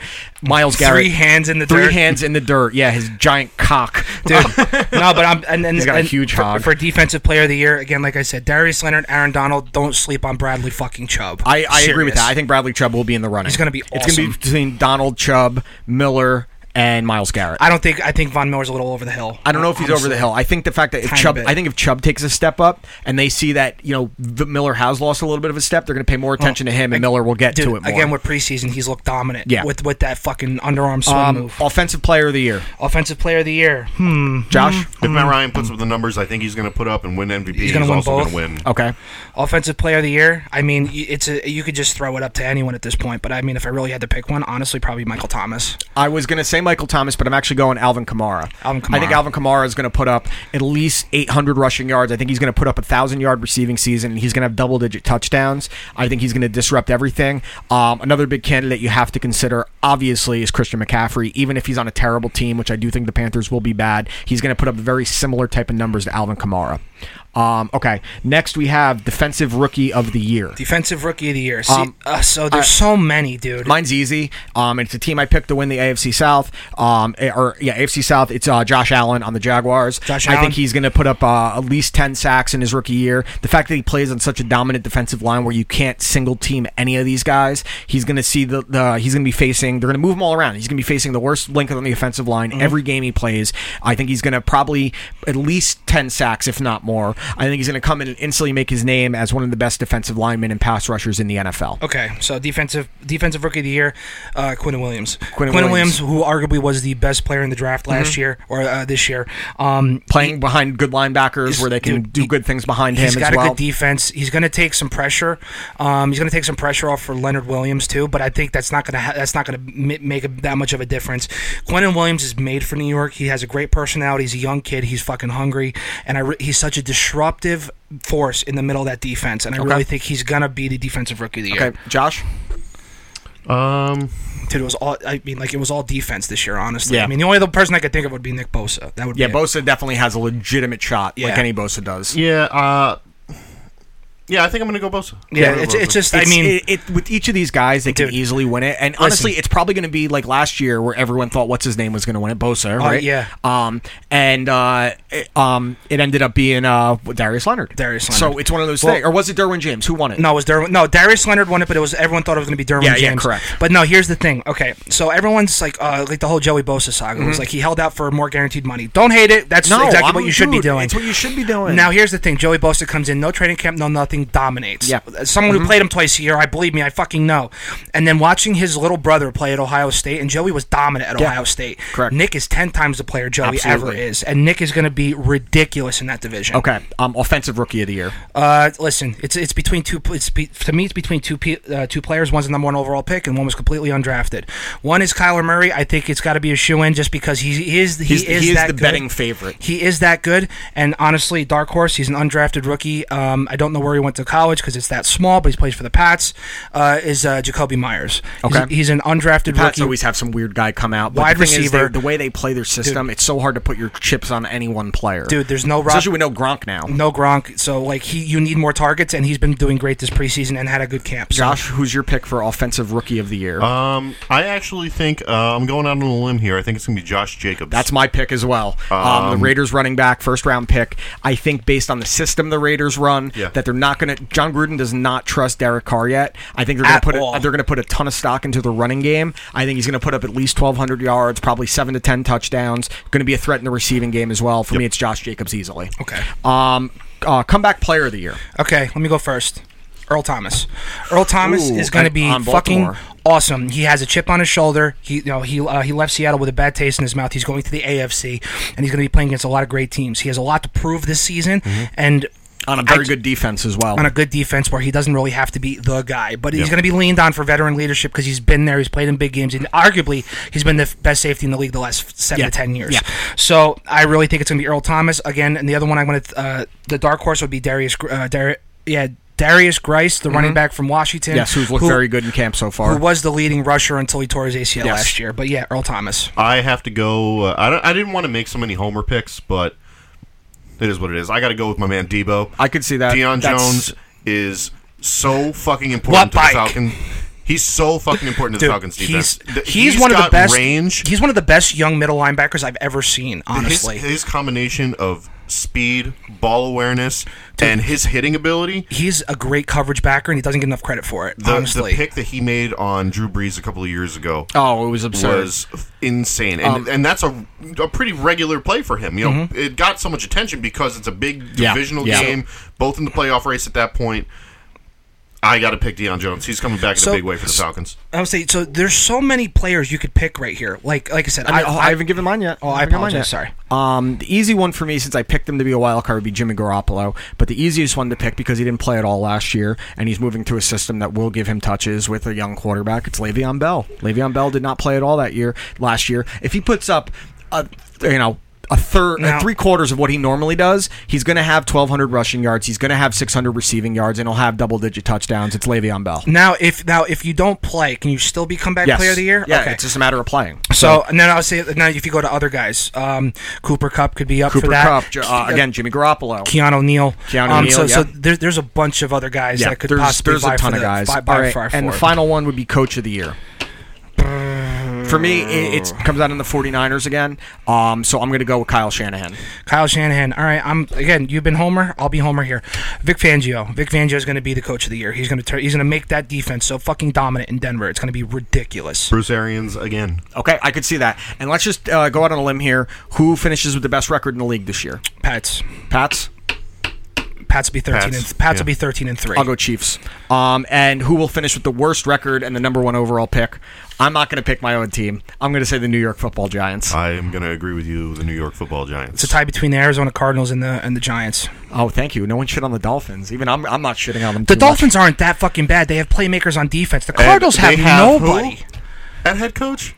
Brian Flores. Who? A guy? Flores. All right, guys. A guy with a Latino last name who's not Latino. So I think, you weren't part of our conversation that I had with Taylor last night, but I think during the football season we're going to try to angle for Wednesdays to record so we can get it done before. I love that. Okay, so that's perfect. It's going to be fucking freezing at times, but we've dealt with that before. So we can get it done, get it posted before the Thursday Night Football. We also decided that whoever wins gets something from the two people that finish below them. Whoever finishes best in picks. Okay. So whoever loses gets a punishment. Oh, no. And we're thinking like a small, Josh just so we're thinking like a small, like non-visible tattoo. Okay, whatever. Yeah, like we're on your toes. If you finish worse, it's going to say Dan Taylor across your toes. Okay. All right. So I was going to Dan Taylor. So I was going to say, why don't we just call it that? We'll put it on the line right here at the show. At the end of the season, the loser has to get the other two people's names tattooed. I'm not going on record and saying I'm going to fucking do that. No. Why not? No. I'm not going the rest of my life. I'm not going the rest of my fucking life with you and your name tattooed on my fucking body. It's not happening. Okay. No. What if we branded you? You mean like in Jackass? Like Dunn did the BAM? Yeah, but it won't be our names. Like we can get like Mickey Mouse branded on. Well, if I'm the one that gets branded and you're done. Jackass, okay, wait, time out. Hold on. If I'm the one getting branded and you're done doing it, that means you die. So I might think about it. True. Okay. That's so terrible. If you won't get our names tattooed, what about like a small, non-visible, like normal tattoo? It's not like don't do a tattoo of a dick. No, nothing sexual. Like just like an elephant or like a can of Dr. Pepper tattooed on you somewhere. That would be Chiefs funny. Logo. Like ooh. No. Because I'm never. I would literally. Okay, so then the following year when you do it, you got to get a fucking Saints tattoo on your forehead. No, because we're talking non-visible. If someone said I had to get a Jets tattoo, I would literally kill myself on cam and Wouldn't do it. These guys bullied me into it. All right. It'd be 13 reasons why Dan's gay. All right, so listen, real quick. If we guys want to do just say over/under, I want to just read the over/unders for the season. For BetDSI, promo code YWIL. Promo code YWIL. So again, we'll just go through quick. The AFC East, the Buffalo Bills, over/under 6.5 games. Over or under? Over. Over? Over 6.5 games. Oh, cool. I'm going to take the under on that. The Miami Dolphins, over 4.5. Under. You're going to take the under? What do you got? I'll take the under. I'm going to take the over on that, just because I think it's a little bit better. Okay. The Jets, over/under 7. Give me. I think they're about 7. They're about 7? Yeah. I think 7 even. I'm going to take the over just because I think they're a little bit better than that. Okay. Now, the New England Pats. Here's one's going to be hard because, like... What's it, 11.5? 11 flat. Over. So, you're going to take the over? I'll take the over. I'm going to take the over because I think they're going to be a 13-win team. Not great odds on that, but throw everything together. Baltimore Ravens, over/under 8.5 games. Under. Over. Under? Okay, so you got the under, you got the over. I'm going to take the over on that, also because it's got better odds. Cleveland Browns, over 9.5. Over. Under. You gonna take the under? Ooh, Jesus, that's a rough one. You better do a parlay on that, Josh. Yeah. Cincinnati Bengals, over/under 6 games. Under for sure. 3 wins maybe. Pittsburgh Steelers, over/under 9. Over. Yeah. Okay, I like it. What about you? I'm going to take the over. Okay. Jacksonville Jaguars over under 8 games. I think that one's easy. Over. That would be the shut up. Tennessee Titans over under 8. I'm taking the under. Under. Immediately taking the under. That's a hard one, but I would take the under. Under. I'll take even on that one. You'll take who? He's going to say 8 is like what he's expecting. Oh, even. 8? Yeah. Okay, so that's a push. We'll do that. Indianapolis Colts over under 6.5. I'm going the under just because Luck's gone. Push. I'm taking the under on that. Push. I'll take the under too. Okay, Houston Texans over under 8.5 games. Over. Cool. I will take the over on that as well. Okay, Kansas City Chiefs over under 10.5 games. Over. Okay, that's for betting wise. That's me. You got it. You have to take the over too. Ugh, I'm gonna fucking throw up. Los Angeles Chargers over under 9.5. Under. You're gonna take the under. Yeah. Okay, I'm gonna take the over. Denver Broncos over under 7 games. I'm taking the over 1,000%. Now this is one. I think they're about an 8-win team, so I'm gonna take the over. So now here's the thing. Here's the one where the odds are just even. This is a straight pick 'em at this point. I'll take the over because I agree with Dan. I could see 8, 9, and 7, something like that. I'll take the over because I'm a homer. Yeah. Over because I'm a homer. Shut up. Oakland Raiders over under 6.5 games. I'm taking the under. They stink. Under. All right. NFC East over under Eagles 9.5. Over. Okay. Washington Redskins over under 6 games. Over. I'm going to take the over. That's plus 100. Those are good odds. That's a great bet. New York Giants over under 6 games. I'm taking the under. Give me 2 unders. Jesus Christ. From under cheese. I see the Giants as no more than a 3-win team. Same. I think if they get 6 wins, it's a great season. If they get 6 wins, they should just be given the Super Bowl trophy. Dallas Cowboys over under 9. Over. Now your better odds are the over plus 105. I would take the over on that, especially if Ezekiel Elliott comes back. I can see 10-6, maybe 11-5. Push on that. Push. Okay, they're fair going enough. 8-1. 8. Shut up. That's such a Cowboys record. 8-1. All right. Fuck you, Justin. NFC North, Minnesota Vikings over under 9. I'm taking the under. That's not possible. You'll see. Oh, 8-7-1. Jesus. What's the Vikings? Vikings is over under 9. I'm Under. taking the. I would take the over. Green Bay Packers over under 9. I'm taking the under. I'm going to take the under. I'll take the under. I'll take the under. That's a little high. Yeah. Chicago Bears over under 9.5. I'll just hammer the over on that. Yeah. The odds are ridiculous. Detroit Lions over under 6.5. Hammering the under. I'm hammering the under. No, I'll give them the over. I'm going to take the under on that one. I see maybe 7 and 9, 8 and 8. I could easily see that, but on those odds, I'm going to take the under because the fact that I think they lean more towards bad than good. The Lions, I do think they're going to be better, but I'm going to take the under. Okay, so now we're down the NFC South. Atlanta Falcons over under 8.5 games.